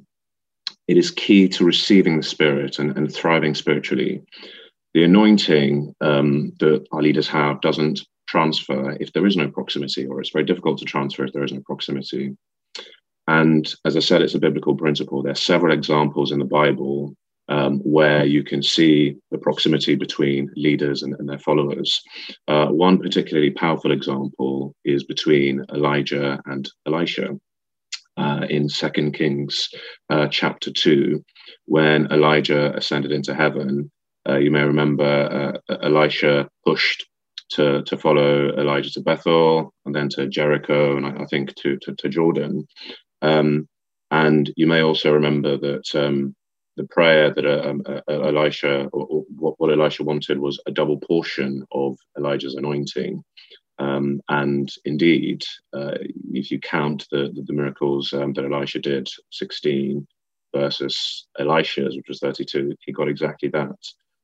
The point is, Elisha's proximity to Elijah was absolutely critical and was imperative, for that anointing to transfer. And his fervency in being close to Elijah and following him is how that resulted. However, you do need to acknowledge and accept the spiritual authority that our leaders have, right? So there's no point in having that proximity if you don't acknowledge the purpose of it. And acknowledging and accepting our spiritual leaders' authority is key. There are a couple of verses that I'll call out, but I won't go into detail for the sake of time. So 1 Samuel chapter 8, verse 7, and Luke chapter 10, verse 16. These two talk about this and the connection to obedience to God. So we need to think about our physical and spiritual proximity to our leaders. Where are we? Are we here, and are they there? What's the level of interaction with them? Again, look at Jesus and his disciples. I mean, the perfect example of discipleship on which we build our salvation is on the relationship between Jesus and his disciples. And if you look at the ones who were especially close to him, Peter, James, and John, that if you look at that, there are several parts in the gospel where you see those three particularly mentioned with close interaction with Jesus, and they were the only ones who were present at the Transfiguration, and also present with Jesus at Gethsemane. So again, the power of proximity. So we need to examine ourselves to assess where we are in relation to our leaders, but also the wider body of Christ. What I mean by that, I mean the church. And there have been a number of points around COVID and being away. So it's more difficult, and we may sometimes get complacent that because we are not in physical church and because we're not allowed to visit people, that proximity may wane, or that proximity may not be there. So we should assess ourselves in terms of where we are. Who are the people that are taking up most of our time? And are they the right people? And also acknowledging that building that proximity sometimes is uncomfortable, right? We will be led often naturally by the flesh, and we have to acknowledge and challenge that. So it's a battle with the flesh to get out of our comfort zone and build that proximity, which often means, prioritizing that relationship with your leader and with the body of Christ. So we need to be intentional about it. We need to be consistent so that it's not a peak and a trough. But also we need to be intense in terms of what we're getting out of the proximity and the relationship. It needs to be for the right reasons. It needs to be to develop spiritually, and of course to receive that anointing, or to transfer that anointing. So my two prayer points are for us to understand the power of proximity and the purpose of it, and make sure we don't get complacent in building that proximity during lockdown and distance ourselves, and also to remove the distractions that will help us to focus on building those relationships.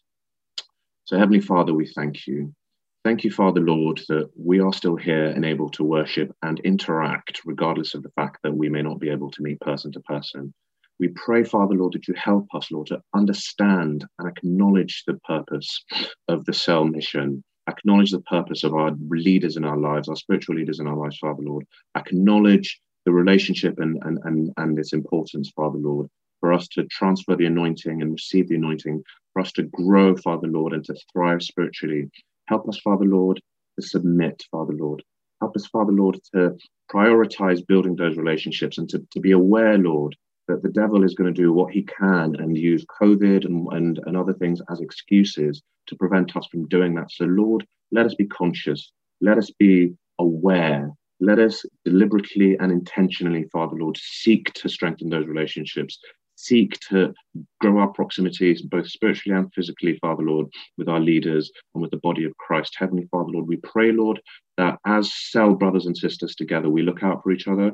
We pray, Father Lord, that we are united, Father Lord, in our vision, Lord. Help us to draw closer. Help us to seek you to make this possible, Father Lord. For Lord, if we leave it to our flesh, Father Lord, we will do other things. So we ask, Father Lord, that you step in, Father Lord, and give us that authority, Father Lord, to walk in that way, Father Lord, and draw closer to you through our leaders. In Jesus' name I pray. The second point is also around when we go back to normal. Again, talking about the flesh, if we look at the when we left the first lockdown and started going back to church, some people may have found it difficult to actually go back to church. Some people may have found it difficult to build those relationships. So we need to make sure that we don't get complacent and we seek the Spirit and not be left to our devices, and make sure we continue to build those relationships and spend more time, not just with our leaders, but also with the body of Christ. So I pray that there is an outpouring of God's people back into the church post-lockdown. I pray that there'll be a proliferation of the anointing throughout the church, Father Lord, from our leaders through to us, Father Lord, and from us through to others, Heavenly Father Lord. I pray, Lord, that we will build more leaders with a passion and desire for God and nurturing the body of Christ. I pray, Father Lord, that as we come out of lockdown, we will be strengthened by the power of the Holy Spirit as we acknowledge the importance of this proximity, Father Lord, and work on it intentionally and build it, Father Lord. So, Lord, we break down the walls, Father Lord. We break down the barriers, Father Lord, that will hinder us from doing this, Father Lord, proactively, Father Lord, in the mighty name of Jesus. Lord, we thank you and we pray, Lord, that we will continue to draw closer to you during the pandemic and post, Father Lord, and we will see a proliferation of the anointing and blessing in our church, in KT, and in the wider ministry, Father Lord. In Jesus' mighty name I pray. Amen. So I'm going to pass over to, I'm supposed to know who I'm passing Thank you, Midday. Okay, thanks. Thank you. So my name is Emmanuel, and I'm going to be praying through three prayer points. So the first one is recognition that the world is dying and it's being lost. And I've got two scriptures that I want us to pray through. The first one is Matthew 5:14 and 16. And it says, "You are the light of the world. A city that is set on a hill cannot be hidden." 16. "So let your light so shine before men that they may see your good works and glorify your Father in heaven." And the second scripture is Matthew 9, verse 38. And it reads, "Therefore, pray that the Lord of the harvest to send out laborers into his harvest." So I want us to pray that we will be able to recognize the main issue, which is that the world is being lost, and that God will prepare us and prepare more laborers for the kingdom. Now, there's a question I want to ask you. In respect to the kingdom, are you a laborer or are you a visitor? And I think that question requires us to think deeply about our position with God. Now is the time, 2021, that we can really change our mindset, renew our mind. If we're just visitors, let us change our mind that we'll be laborers, because the Bible says that God wants laborers to be able to put the hand on the plow and make a harvest for him. So let us pray that we will continue to be laborers and there will be more laborers to join us. Let's pray. Heavenly Father, we thank you and we bless you. Now is the time that we just want to recognize where we are in respect to you, Lord God. Father, Lord, I pray in Jesus' name that we know that the harvest is plentiful, Lord God. But Father, we know that there's still more laborers to be had. So Father, we pray in the mighty name of Jesus that you prepare us, Lord God, that we will continue to labor for your kingdom, Lord God, that we will continue to do the work that's necessary to build up your kingdom in the mighty name of Jesus. Father, I pray that we will continue to be light of the world and salt of the earth, Lord God. Father, we pray in the mighty name of Jesus, Lord God, that we continue to travail in your kingship, Lord God, in the mighty name of Jesus. Father, we pray that 2021 shall be a year where we see our families being saved in the mighty name of Jesus, Lord God. And we pray that our friends and our colleagues, Lord God, the people that we've been praying over, Lord God, in our prayer of free, that they will come to the saving knowledge of your kingship, Lord God, in the mighty name of Jesus. Father, Lord, your word says that who the Son sets free is free indeed. So, Father, we pray, Lord God, for any devices that's preventing them from reaching out, Lord God, and to be able to connect to your kingship. Father, we pray that it's broken down in the mighty name of Jesus, Lord God. Father, Lord, we pray, Lord God, that you'll be able to transform us, Lord God, that we'll be just game changers, Lord God, that we'll be changing the scene wherever we're at, Lord God, in the mighty name of Jesus, that we'll see an abundance of people being saved this year, Lord God, in the mighty name of Jesus. We know with the constraints of the restrictions, Lord God, is making it difficult, but Father, we'll be able to press through and travail in this moment, Lord God, in the mighty name of Jesus. The people that we're praying over, Lord God, let them come to a saving knowledge. Let them be discipled in the church, Lord God, in the mighty name of Jesus. Father, Lord, we pray for the lost, Lord God, the lost that have been wandering around. Father, we pray now is the time, this year, that they shall be redeemed right now in the mighty name of Jesus, Lord God. Father, we pray for every single one of our family members, Lord God, that's not saved. Father, we pray, Lord God, that they will be able to recognize who they are in Christ, Lord Jesus. And Father, that their spirits, man and woman, shall be awakened in the mighty name of Jesus. Father, just a touch from you, Lord God, Father, is necessary to change them, Lord God, Father, in the mighty name of Jesus. So, Father, Lord, I pray that we continue to be laborers, Lord God, that we continue to do what we have to do. We continue to spread your word, Lord God. We continue to be a chain. And we continue to be a link within the chain, Lord God, in the mighty name of Jesus. Father, Lord, I thank you and I bless you, Lord God.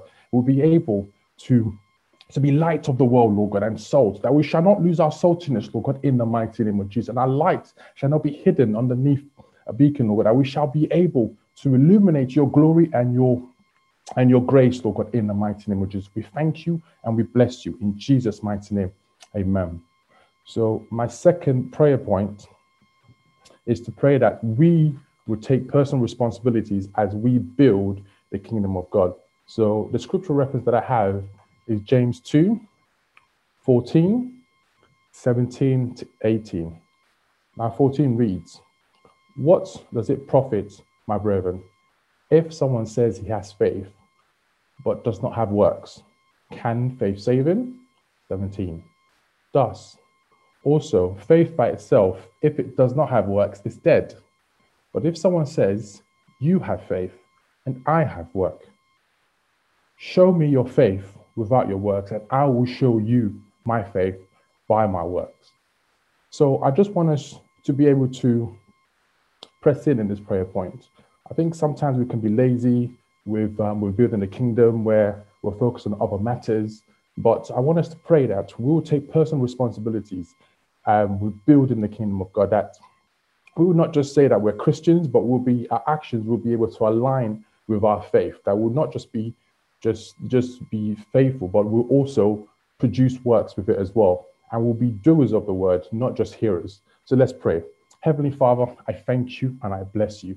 Now is the time, Lord God, that we just want to make a change of attitude, mindsets, and anything else that's preventing us from accessing more of your kingship, Lord God. Father, we pray in the mighty name of Jesus that we'll not just have faith, but Father, we'll be able to have faith, we'll be able to have works with our faith, Lord God. Father, let us be able to practically act this out, Lord God, in the mighty name of Jesus, Lord God. Let us not be fearful, Lord God, because your word says you do not give us a spirit of fear, but a spirit of power, love, and a sound mind. Let us be able to move, Lord God, in the mighty name of Jesus, and be able to do the practical things that's necessary, Lord God, to be able to build your kingship, Lord God. Father, I pray, Lord God, and I pray that we'll continue to be doers, Lord God, not just forgetting what we've heard. Now is the time that we pray, we re-energize ourselves, we use the time to reflect, but Father, we'll be able to just think about the things that we can do for your kingship, in 2021, Lord God. Father, I pray that this year is a year where we get to build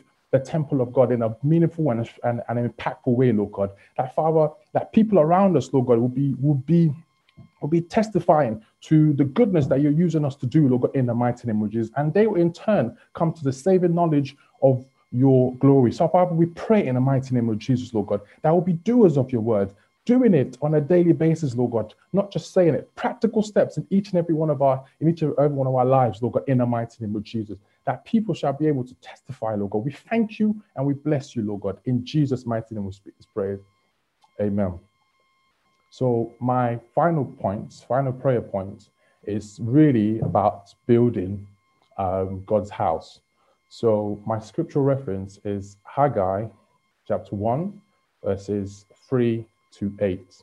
And it reads, Then the word of God came by Haggai the prophet, saying, Is it time for you yourselves to dwell in your panel houses, and this temple lay in ruins? Now therefore, thus says the Lord of hosts, consider your ways. You have sown much and bring in little.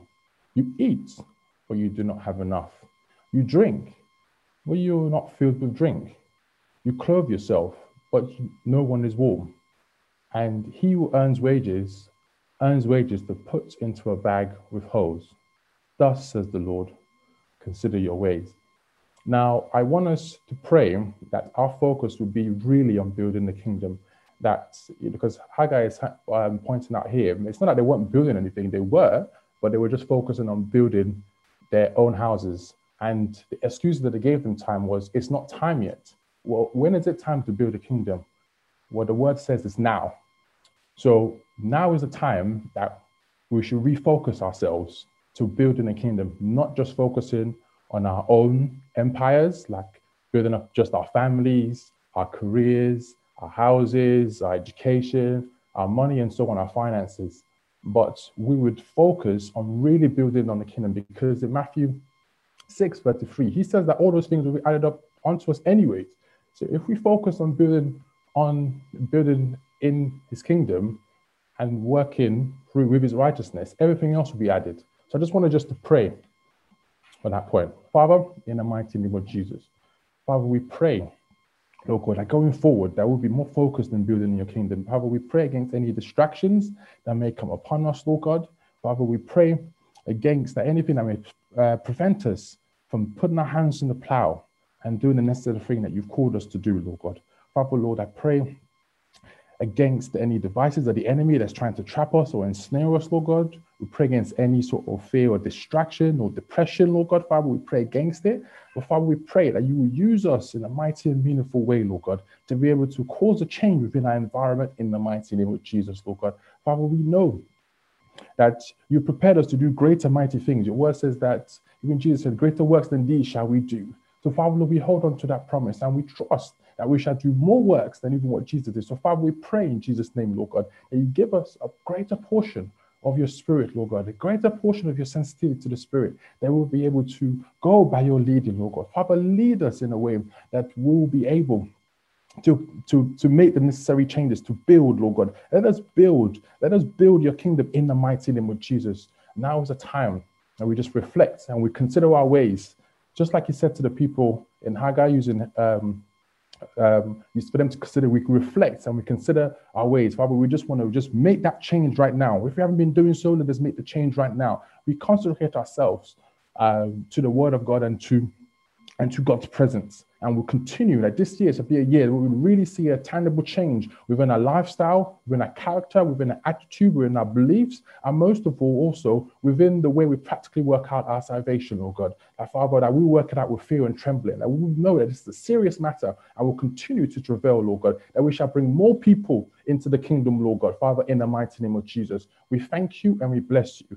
In Jesus' mighty name, I speak this praise. Amen. So I'm just going to pass it on to Michael. Thank you very much for listening to me.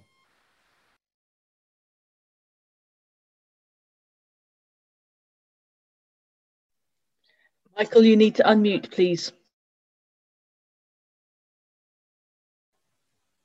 Hello, can you hear me now?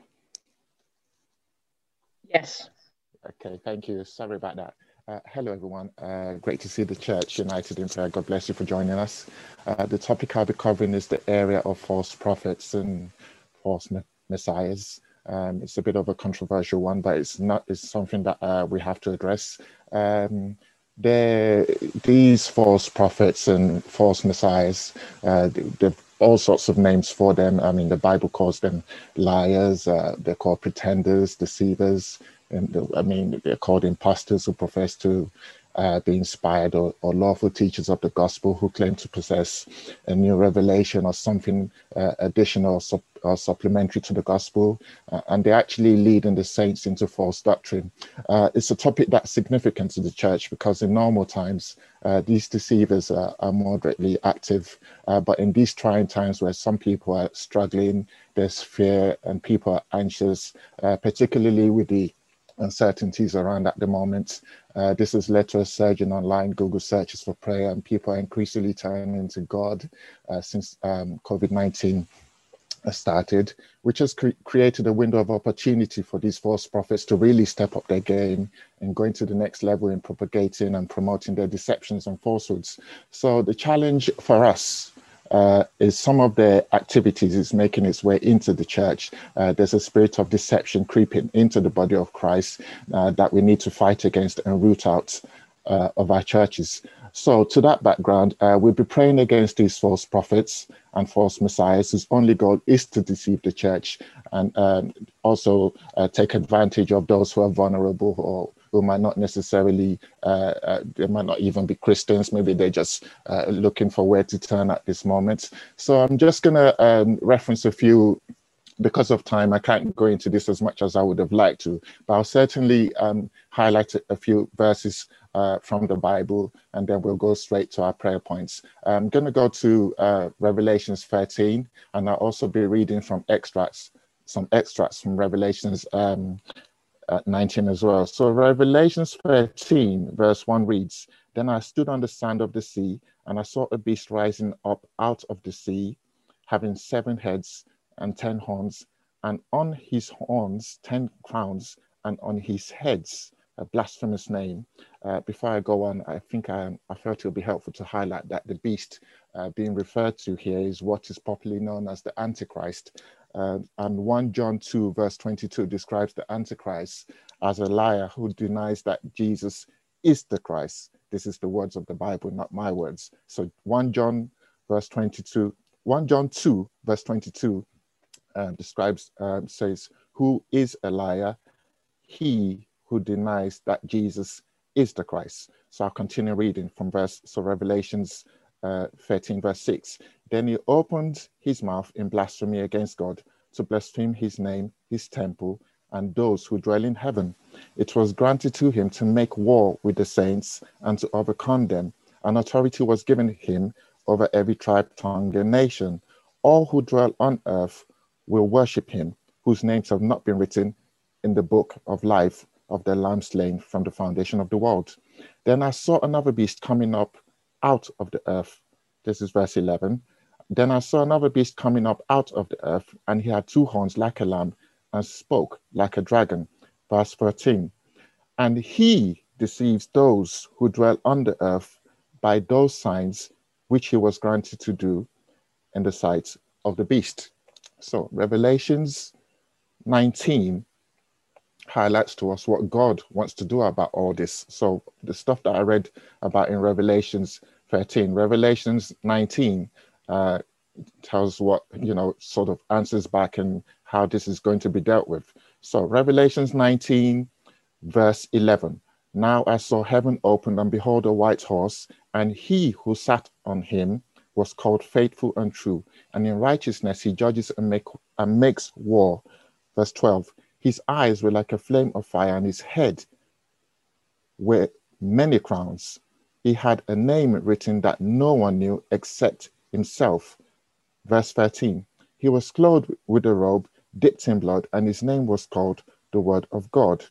Verse 19, "And I saw the beast, the kings of the earth, and the armies gathered together to make war against him who sat on the horse and against his army." Verse 20, "Then the beast was captured, and with him the false prophet who worked signs in his presence." So Revelations 19 verse 20 says that the beast was captured, and with him the false prophet who worked signs in his presence. So to that background, for our first prayer point, we're going to be praying against the spirit of deception that is creeping into the body of Christ, which we need to fight against. So for that reason, let's pray that the church will not be deceived or sidetracked by in vogue news and agendas driven by contemporary culture. So we're praying that any new doctrine, any people rising up with some new, or thus saith the Lord, and all this kind of stuff, we're praying that the only thing that we're going to be, we're Christians, you know, grounded and rooted in Christ, we'll be focused only on Christ and nothing else. And so basically, let's pray that the church will not be going out looking for something new, something fresh, something that's good, just, you know, sounds interesting and attracts the people. So let's pray. Father, in the name of Jesus, in the precious name of Jesus, oh Lord God, our Heavenly Father, we thank you for the opportunity to be able to stand and gather and to intercede in this area of these false prophets and these false messiahs. These people just they look for an opportunity, to look for witnesses, to be able to target the opportunities, to look for opportunities to target vulnerable people, and they look for opportunities to invoke and to introduce their own secret agendas. So we come against them today, Father, in the mighty name of Jesus, because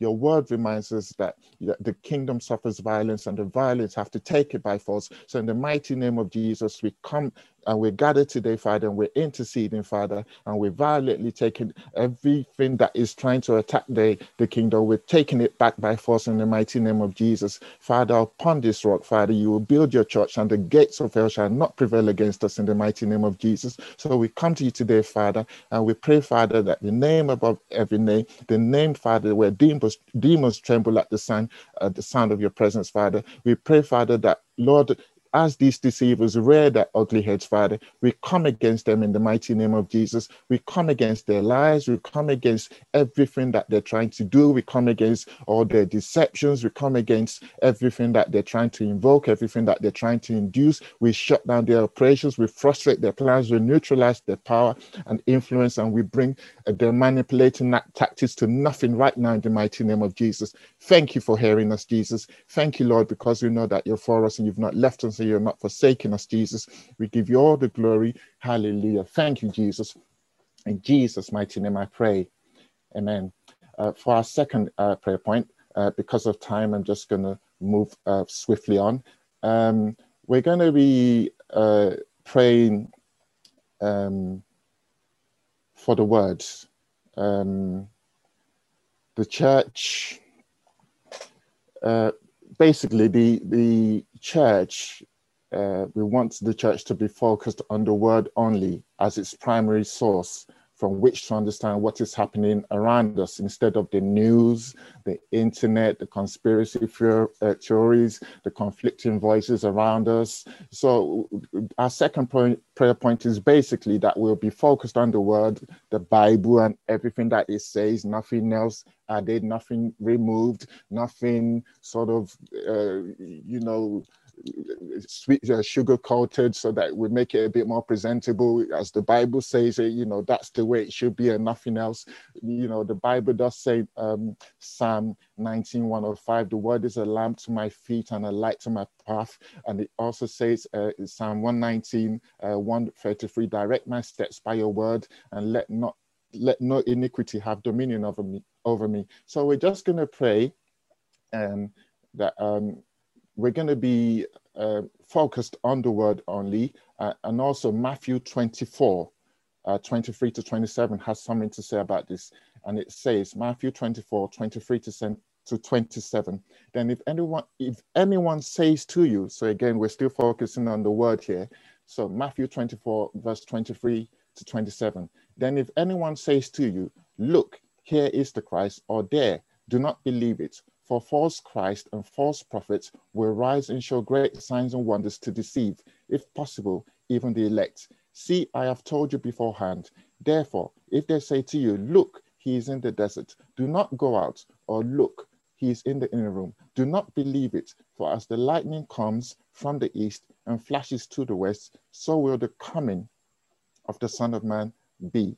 So for the next few minutes, let's just pray that the church will focus on the word that's its primary source from which to understand what is happening around us, and nothing else, nothing added, the internet, nothing of this business of going onto YouTube and all this lots of this crazy stuff that goes on. You focus on the word only. We won't be distracted by the conspiracy theories, the conflicting voices around us. We'll be fully focused on the word only. So Father, in the name of Jesus, in the precious name of Jesus, we're just praying right now, Father, that your word and your word alone will be what we stand on. We pray that the church will reach for the truth of the Bible. We pray that the church your saints will spend time in the scriptures. We'll build and strengthen our faith in your word, and we come against all these deceivers who are trying to manipulate and try to inject and try to who are even rejecting what it is you've put in the Bible, and they're trying to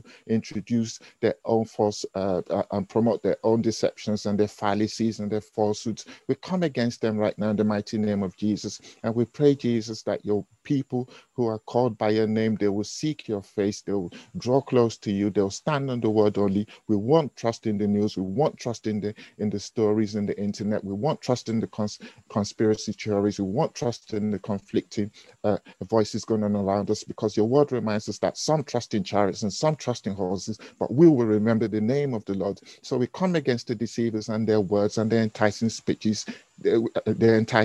We pray, Father, that the word from the Bible only will draw your people to you, Lord, and you will get the glory. We come against anything that is not of you, Father. We come against all the elaborate schemes, all the deceivers' elaborate schemes, their hidden agendas, and their convincing trickeries and their mischievous ways in the mighty name of Jesus. We come against every orchestrated testimonies and the dramatic and false witnesses that they use to buttress the argument and promote their staged demonstrations of the power of their false gods, Father. We come against all the persuasive and the enticing ways and the ways that they go after the vulnerable and those who are weak and those who are struggling right now, Father. We pray, Father, that you and you alone will get the glory in this situation. So we just commit this situation into your hand, Father, and we're just going to continue to reach to you and trust you in this situation. Thank you, Father, because we know that you hear us, we know that you're for us, and you alone are going to get the victory in this situation. We give you all the glory, we give you all the praise. Have your way, Jesus.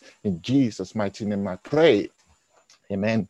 Thank you, everyone, for taking part. Now I'm going to hand over to Chinedu, who will be leading us in prayer in the area of focusing on the overriding objective, the kingdom of God. Chinedu, over to you. Thank you, Michael. Thank you. Good afternoon, everybody. I'll be focusing on aligning with the kingdom. So I am going to roll up a lot of what I plan to pray into for the sake of time. So the first part is going to be covered by a few scriptures in Matthew.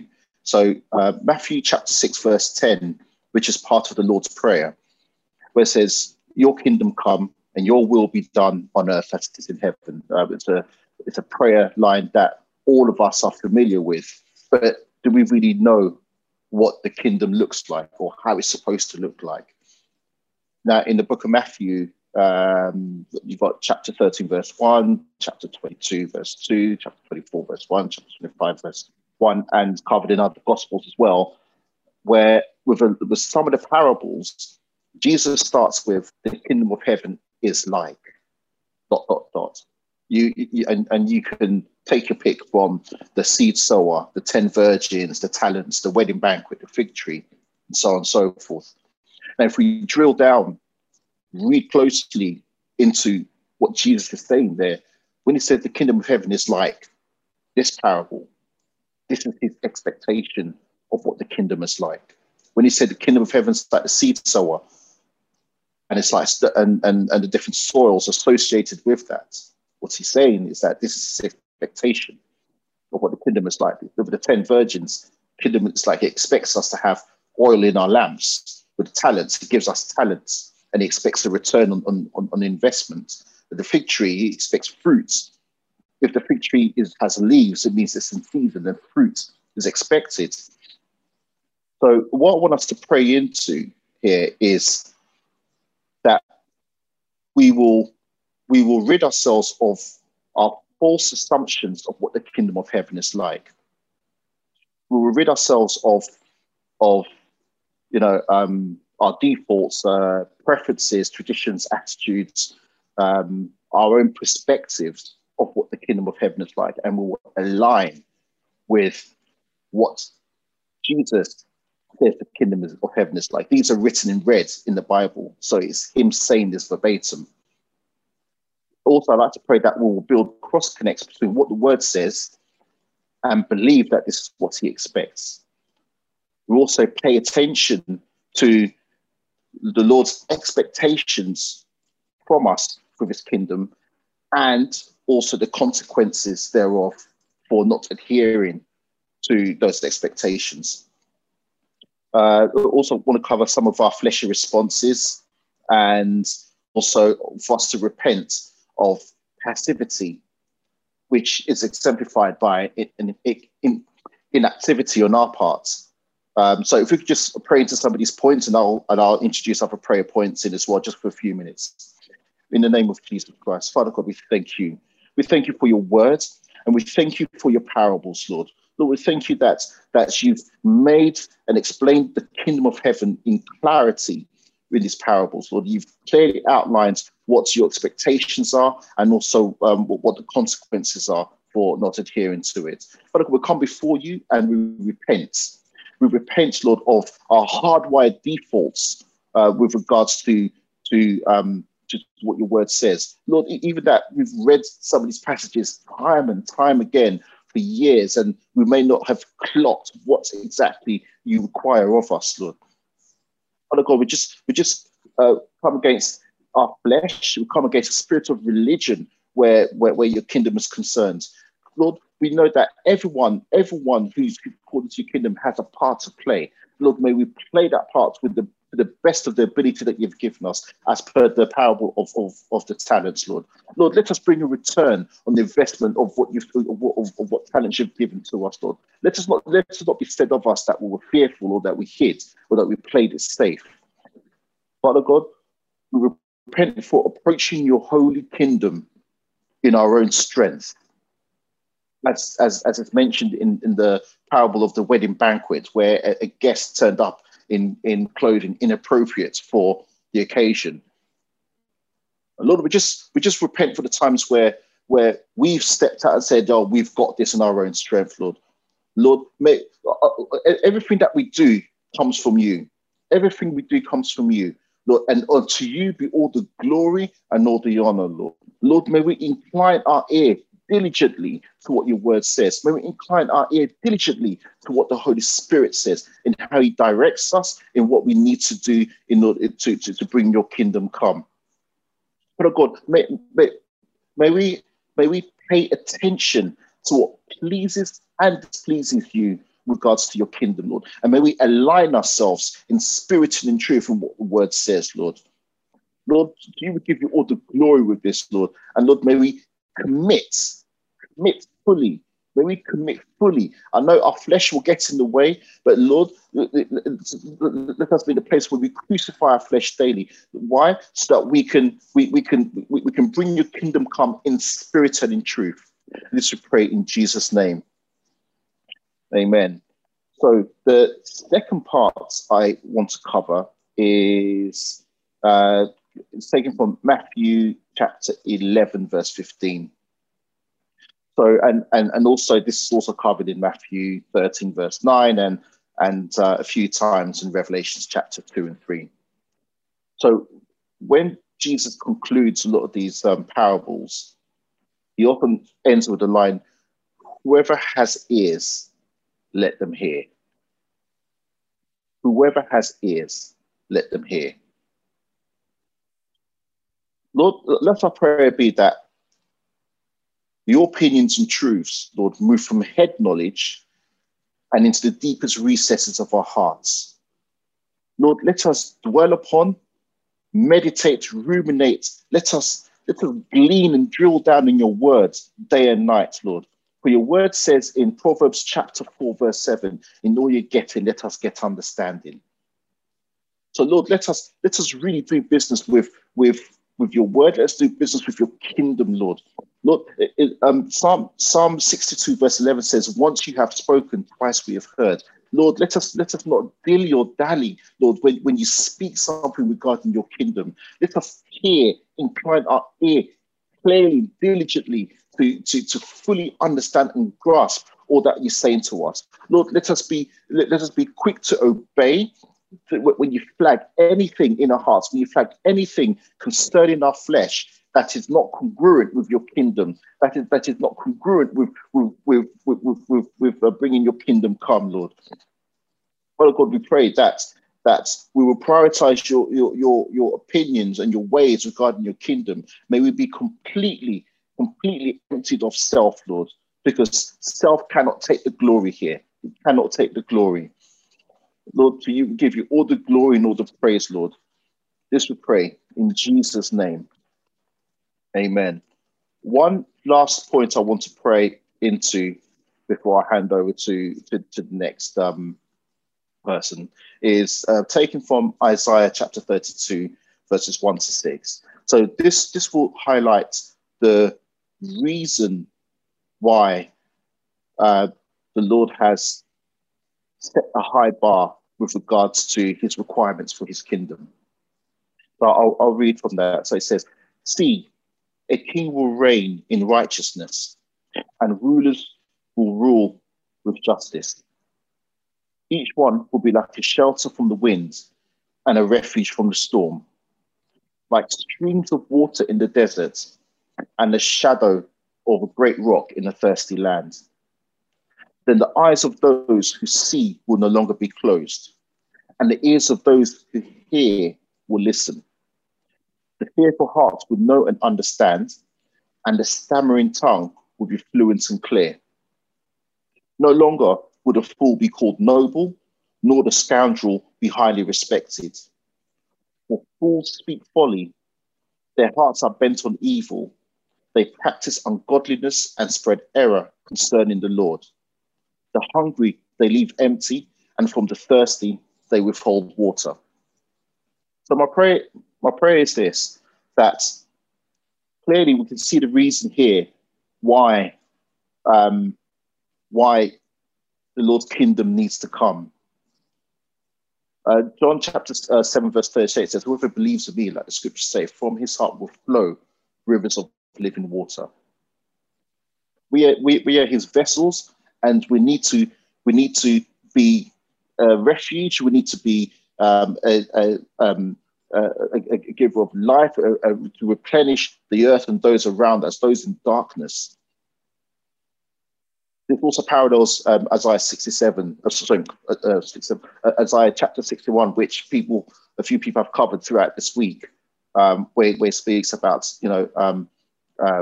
freeing those in bondage and so on and so forth. So let us pray that we will see clearly and understand and grasp what is asked of us and what the fruits, these will be fruits of adhering and obeying his kingdom according to how he's prescribed it. Father God, we just pray that we will have an understanding of fruits that we will expect to see from adhering to your kingdom. Lord, may we counter the culture in this day and age, where evil is considered good and good is evil.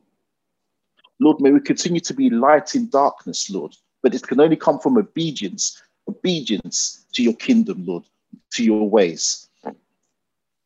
Father God, may we be like a shelter from the wind and storms. May we be water in the desert for those who are thirsty.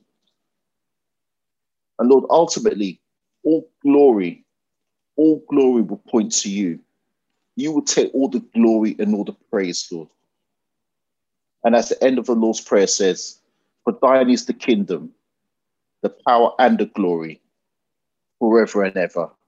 Amen." It's all yours, Lord. It's all yours. This we pray in Jesus' name. Amen. Right, so I'm going to hand over to Deji, who will take the next segment.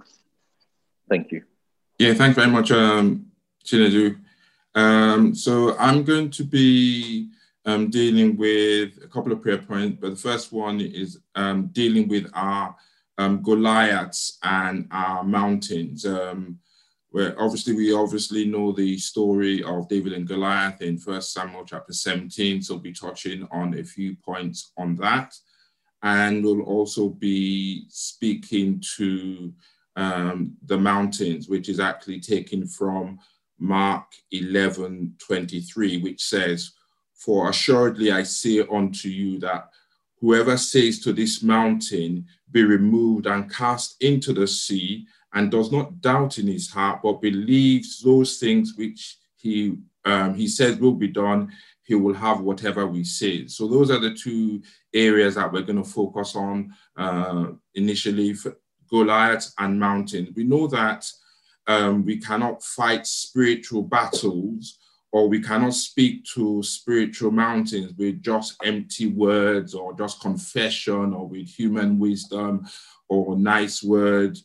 We need spiritual weapons that God has already given us to actually fight those battles. And I just want to begin just to thank God that he knows the battles, he knows the mountains that we are going to face in life. And he has already equipped us, and he has even promised us, and that is what he came for. That. And he declares that he has overcome, even by the blood of the Lamb and the word of our testimony. So we know that we have the victory before we even go into these battles. But sometimes the enemy wants to lie to us. He wants to deceive us, as it said. He wants to do all of his tricks. But we are here this afternoon to just remind ourselves of what God's word says, and prophesy those words over our lives, not just only our individual lives, over the people in our cell groups, to our families, to our church, to our nation. You know, we are the salt, we are the light of the world. God has not made us to be timid. God has not made us to shirk from the battle. He has said that we should take the fight to the enemy, because we know that he declared that, you know, the kingdom of hell will not prevail against him. So we know, you know, that God says that in 2 Corinthians 4:7, it says, "But we have this treasure in earthly vessels, that the excellence of the power may be of God and not of us." So let us know that it is not of us. It is not our own intellectual ability. It is not our own, you know, persuasiveness that we're going to change and transform our nation. It's going to be by the power of God. And God's word in, you know, 2 Corinthians 10:4-5 declares that the weapons of our warfare, they are not carnal, but they are mighty in God in the pulling down of strongholds, casting down arguments and everything that exalts itself against the name of God.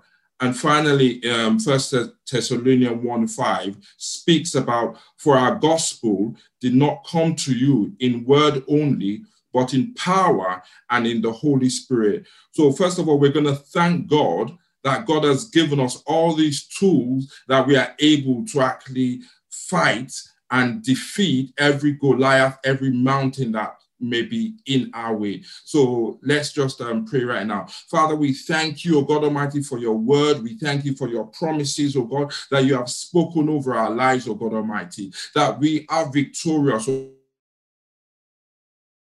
God, in Christ Jesus, that you have equipped us, O God Almighty, and you have filled us, O God, with your Holy Spirit, O God Almighty, for every situation, every circumstance, every battle, Father God Almighty, every trial, Father God Almighty, that we might face, Father God Almighty. We thank you, O God Almighty, that you have, Father, given us the victory, O God. Your word declares, O God Almighty, that we will face persecution in this world, O God. We will face trials, O God, in this world, O God. But your word declares that we should be of good cheer, that we have overcome the world. So we stand upon your word, Father God Almighty, that your word, O God Almighty, for our generation, O God, it will not fall to the ground, O God, but it will accomplish everything that you have purposed and planned for it, Lord, in the name of Jesus. That your word declares that we are the light upon a hill that cannot be hidden, O God. And say we pray, Father God Almighty, in our own individual lives, O God, in our families, O God Almighty, in our church, O God Almighty, in our nation, O God, let your light shine, O God Almighty, not the light of man, Father God God Almighty, but the eternal light, Father God Almighty. Let it shine, oh God. Let it shine, oh God. Let it permeate, oh God, into every single area of society, into every single dark corridor, in every single area that the enemy have claimed as his territory. Father God Almighty, we refuse, oh God Almighty, we refuse to be defeated, Father God Almighty.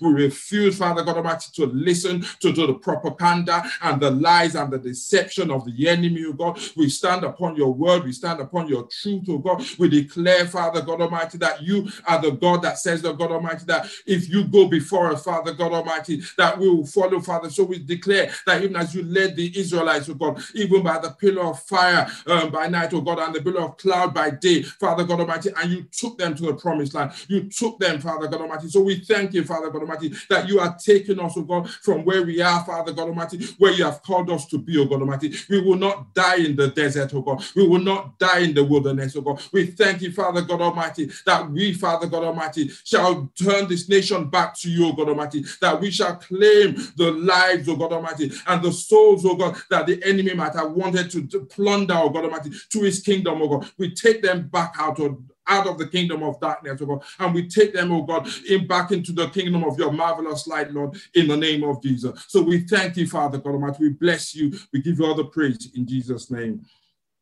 So after that, thanks. We're just going to quickly go to 1 Samuel 17, 23 and 24. Again, as I said at the beginning, that's just talking about David and the battle that he had with Goliath. So in verse 23, it says, as David was talking to the people of Israel, Goliath, the Philistine champion from Gath, stepped out from his lines and shouted his usual defiance. And David heard it. When the Israelites saw the man, they all fled from him in great fear. So when the Israelites saw Goliath and he shouted and cursed the children of Israel, to a man, they all fled from him in great fear. So what I just wanted to got us to focus on is, what are our giants? What are the giants in our own individual lives that are actually stopping us from moving forward? As it's been talked about already, it could be the flesh. It could be like the children of Israel. It could be fear. Fear of what? Fear of stepping out. Fear of actually doing the things that God has called us to be. It could be anxiety. It could be Sunday. It could be, for other people, it could be lack of vision. For other people, it could be fear of losing their homes during this COVID time, or losing their job, or fear of catching COVID. It could be fear of the future. It could be fear of their children. It could be fear of their parents back home. Whatever fear is, we know that fear is not of God. Fear is not of God, because as it said that God has not given us the spirit of fear, but he has given us the spirit of power, love, and a sound mind. We've said it time and time again this week, but we, as I said at the beginning, this should not be just words only. It should be a demonstration of power. We should be able to go out into the streets and lay our hands upon the sick and they shall recover. That we should go out and actually speak to our society in all of the giants, wherever God has actually called us to be, and for those places to be transformed. So let's just pray right now that the spirit of fear that the enemy uses to paralyze us will not prevent us from moving forward in the kingdom of God. So, Father, we thank you, Father God Almighty, that even as we have declared time and time this week, oh God Almighty, that your kingdom, Father God Almighty, Father, your kingdom, Father God Almighty, shall not, Father God Almighty, be blocked, oh God Almighty, by fear, Father God Almighty, because you have given us, oh God Almighty, the spirit of love, Father. Your word declares that love conquers all fear. So, Father, we stand upon your word, oh God Almighty, your love, oh God Almighty, and your power, Father God Almighty, that we will use it, oh God Almighty, to move forward, Lord, in the name of Jesus. Father God Almighty, renew our mind, like it says in Romans, oh God, that we will be transformed, oh God. We want you to transform our nation, oh God. But Father, we say, Father, that you start with us, oh God, that you will transform us, oh God Almighty, that we will not, Father God Almighty, in our attitudes, oh God, in our minds, in our behavior, Father God Almighty, in our thought processes, oh God Almighty, that we, Father God Almighty, shall not, Father God Almighty, be silenced, oh God Almighty, by the antics, oh God, and the the devices of the enemy, oh God. Your word declares that we are not ignorant, oh God, of the devices of the enemy. So if we are not ignorant, oh God Almighty, that we have a leg upon it, that we are able, oh God Almighty, to maneuver, oh God Almighty, and to defeat, Father God Almighty, every single strategy of the enemy, oh God. We remember the story of Elisha, Father God Almighty, when the king of Syria came against them, Father God Almighty, that even as the enemy plotted, oh God, you exposed, oh God Almighty, the works and the plans of the enemy, oh God Almighty, and they could not do anything. Any single time they thought they would do something, Elisha would reveal it to the king of Israel, and they were able to maneuver away. So we pray right now, Father God Almighty, in this season, oh God, that we're in, Father God Almighty, that we will be able to, oh God Almighty, to hear from you, Father God Almighty, and we'll be able, oh God Almighty, to circumvent, oh God Almighty, and come around every single strategy of fear and intimidation, oh God, that the enemy might place in our way, Lord, in the name of Jesus. We see that David responded with fear in verse 36 and 37 with faith. David was not about self-glory. David was about bringing glory and honor to God. Yes, he asked what was going to be done to a man, but his primary focus in that was about God's glory. If you read verse 36 and 37, it says, your servant has killed both the lion and the bear. This uncircumcised Philistine will be like one of them, because he has defied the armies of the living God. The Lord who rescued me from the paw of the lion and the paw of the bear will rescue me from the hand of the Philistine. So he did not trust in his own skill, but he trusted in God. He trusted in the God of Israel, and God is asking us as well to put on faith in this season, oh God, that we would know that even as God declares that even though he has not taken us out of the world, but he has protected us against every single evil one. And that faith comes by spending time with God in the backwaters of the wilderness, like David did, taking care of his father's sheep. So we're going to pray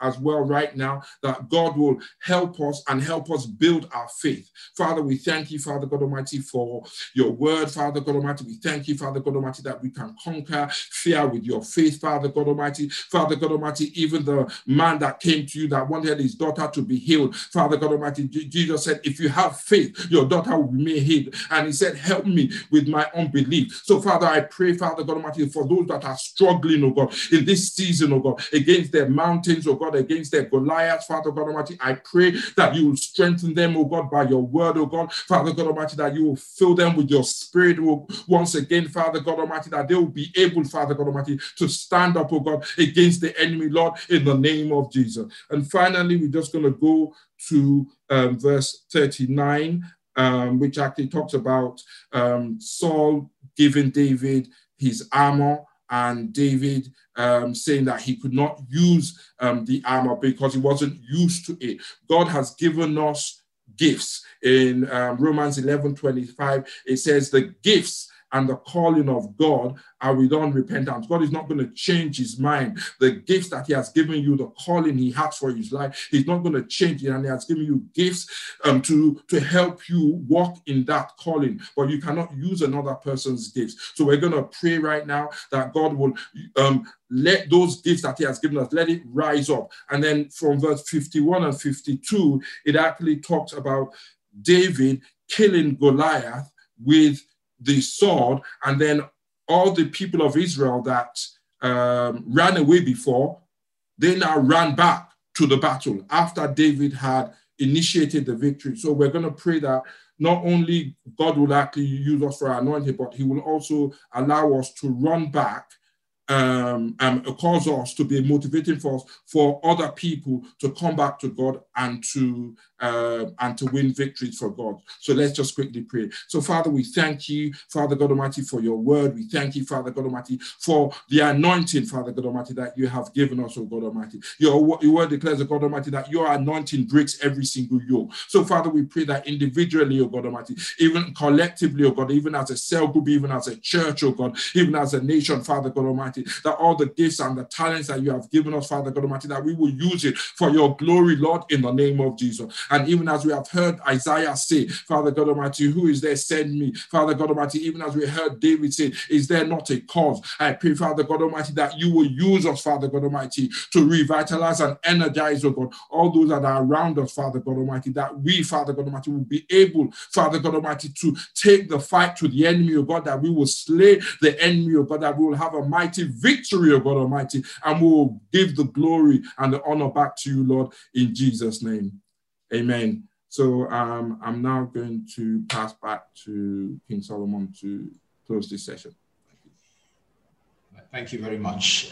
Thank you very much, Deji, and thank you very much, gentlemen, all of you, for your participation. I'm going to go back to Pastor Colin in a minute, but I just want to, before we close, I want to thank everyone this week, all of you, all of our congregation in KT who have taken part.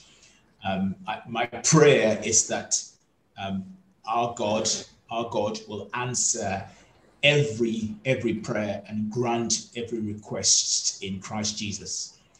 The network pastors, my goodness, yesterday, awesome, amazing.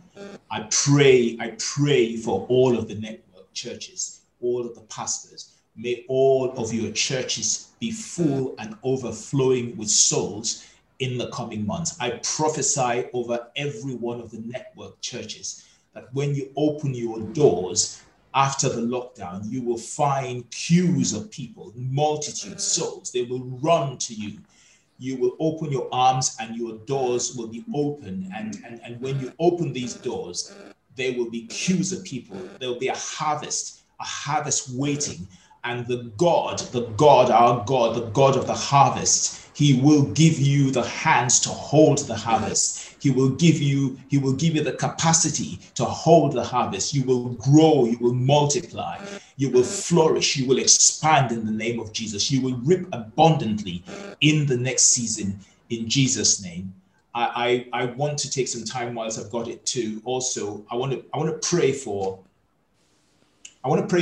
Ron, for Michelle, and for all of the technical team that have worked so hard and so tirelessly, not just this week, throughout the lockdown especially. Every one of you guys, every one of you, I can't name you by names. I pray the hand of God on your lives. Everything that you are asking him for, the things you are seeking God for, may he reward you. May he reward you to excess. May he reward you superfluously. May he reward you in abundance for the work that you do for the gospel, for the work that you do, the things that you do that are not seen. May God bless every one of you in the name of Jesus. Your families, every one of you, may God use you to do amazing things for him and for the kingdom. And I thank you so much and bless you for your service to God. I want to say something too. I know that Pastor Colin will not like me to, but Pastor Colin and Amanda, what can I say? The Lord God, he sees your labor. He sees your labor. He sees your love. He sees everything that you do. And he will bless and reward you abundantly. I pray, on behalf of the whole church, we just bless you for everything that you do and everything that you have done. And I pray that every new season that you have, Colin and Amanda, every new season you have will be better than every season that has gone behind you. The things that you do for tomorrow will be greater than the things of yesterday. All your mornings will be better than the days and the nights that have gone behind you. And the Lord, he will put his hand on you and he will show you great things and lead you to great places for this church, for your lives. In the name of Jesus, I pray. Amen. I'm going to hand back to Pastor Colin and then we're going to come back just to see one short clip. Thank you very much. Amen and amen. Wow, what a morning. It's been like the crowning glory of a week separated and sanctified unto the Lord. Amanda is watching downstairs. I'm up here in my study. And I just want to say thank you, Solomon, for leading us this morning. And thank you for all of your downline, your generation of cell members. I mean, I wish I could just take you guys and exhibit you to the entire world of church life, because you are everything that I dream for and everything that I work for. I do believe in the ordained ministry. And by that, I mean when an organization trains and prepares people and empowers them and authorizes them to work within a particular structure and framework like we have in our Elim Pentecostal churches. But my passion is for you who are called laymen and women. What I mean by that is that you're not the professionals. None of you who have participated today have craved for reverend in front of your name. Not that you would, discount that.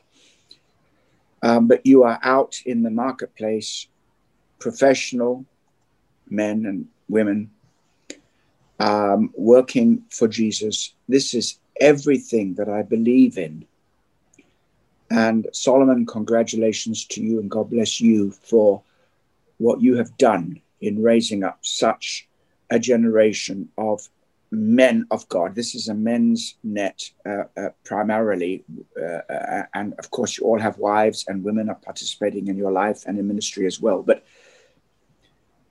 we would be the envy of many people who are finding that it's difficult to get men to accept responsibility for spirituality, for growth, for direction, for pastoral care one of another, and confrontation in the Spirit of God. So well done and absolutely amazing. And I feel so proud, if I'm allowed to do that, not arrogant, but so proud of what the Spirit of God has done in your lives, to see the quality and professionalism of your preparation and of the way that you've participated today. Thank you so much for praying for Amanda and me and for honoring us today in your prayers. Summarizing what I've heard today, I would put it like this, and I've written it down in a kind of paragraph. The gospel does not call us to make a few peripheral changes in our lives, as if we simply add God to our existing beliefs and practices. It calls for radical change, being brought into a totally different domain, the domain of God's rule over everything, God's eternal kingdom. And therefore it means we adopt a totally new worldview, which changes everything about us and how we live and behave in relationship with him. Now, all of us, the leaders of prayer in the Zumana, everybody, your senior minister, everybody, will all accept that we are so far yet away from what we should be, and we aspire to increasing levels of spirituality and greatness in the kingdom.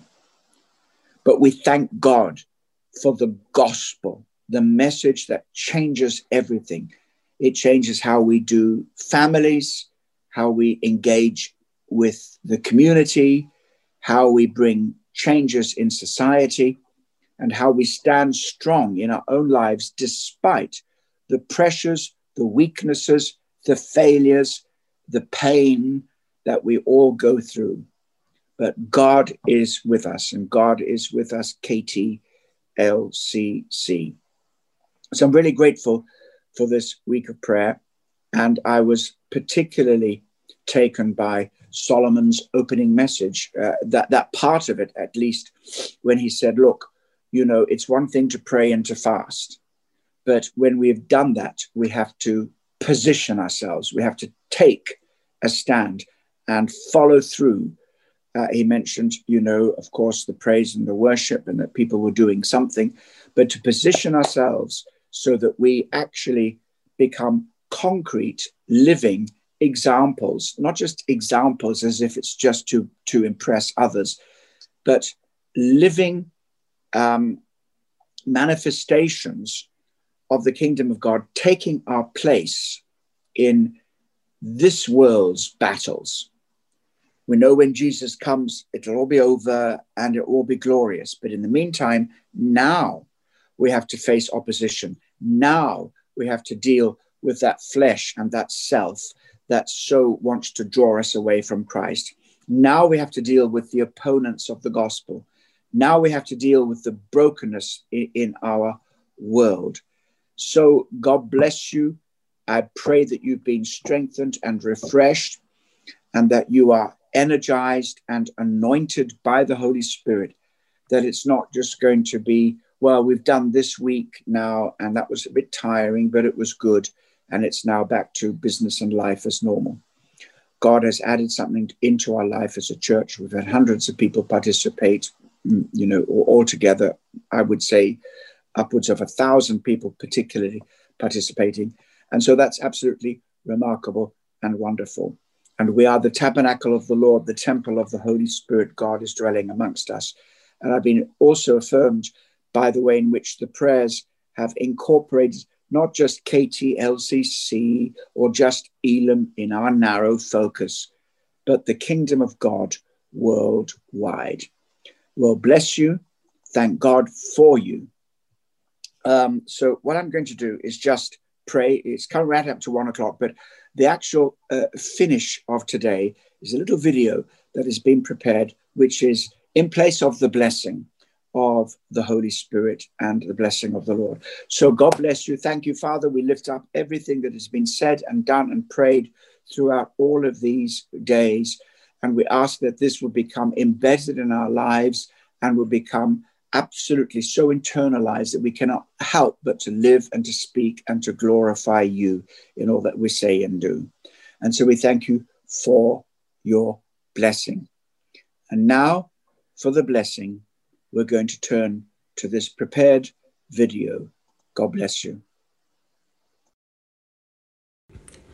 Jude 1 verse 2. May mercy, peace and love be multiplied to you. Receive Iuda, glava 1, stich 2. Milost wam i miry lubov da umnożаться. Amen. Miłość, mir i любов да ви се умножат.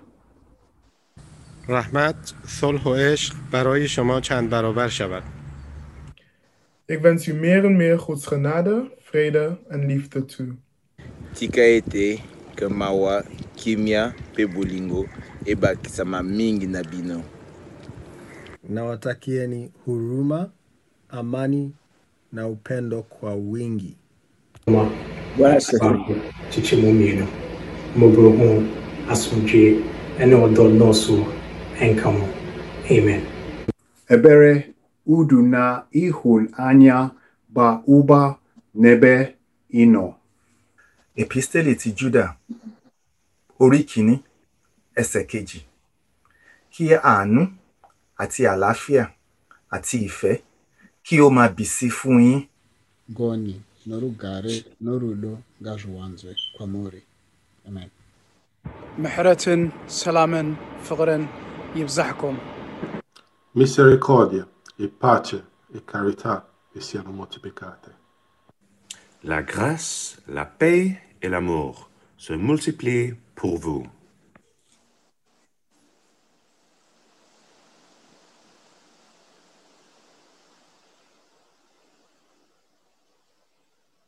Mercy, peace, and love be multiplied to you.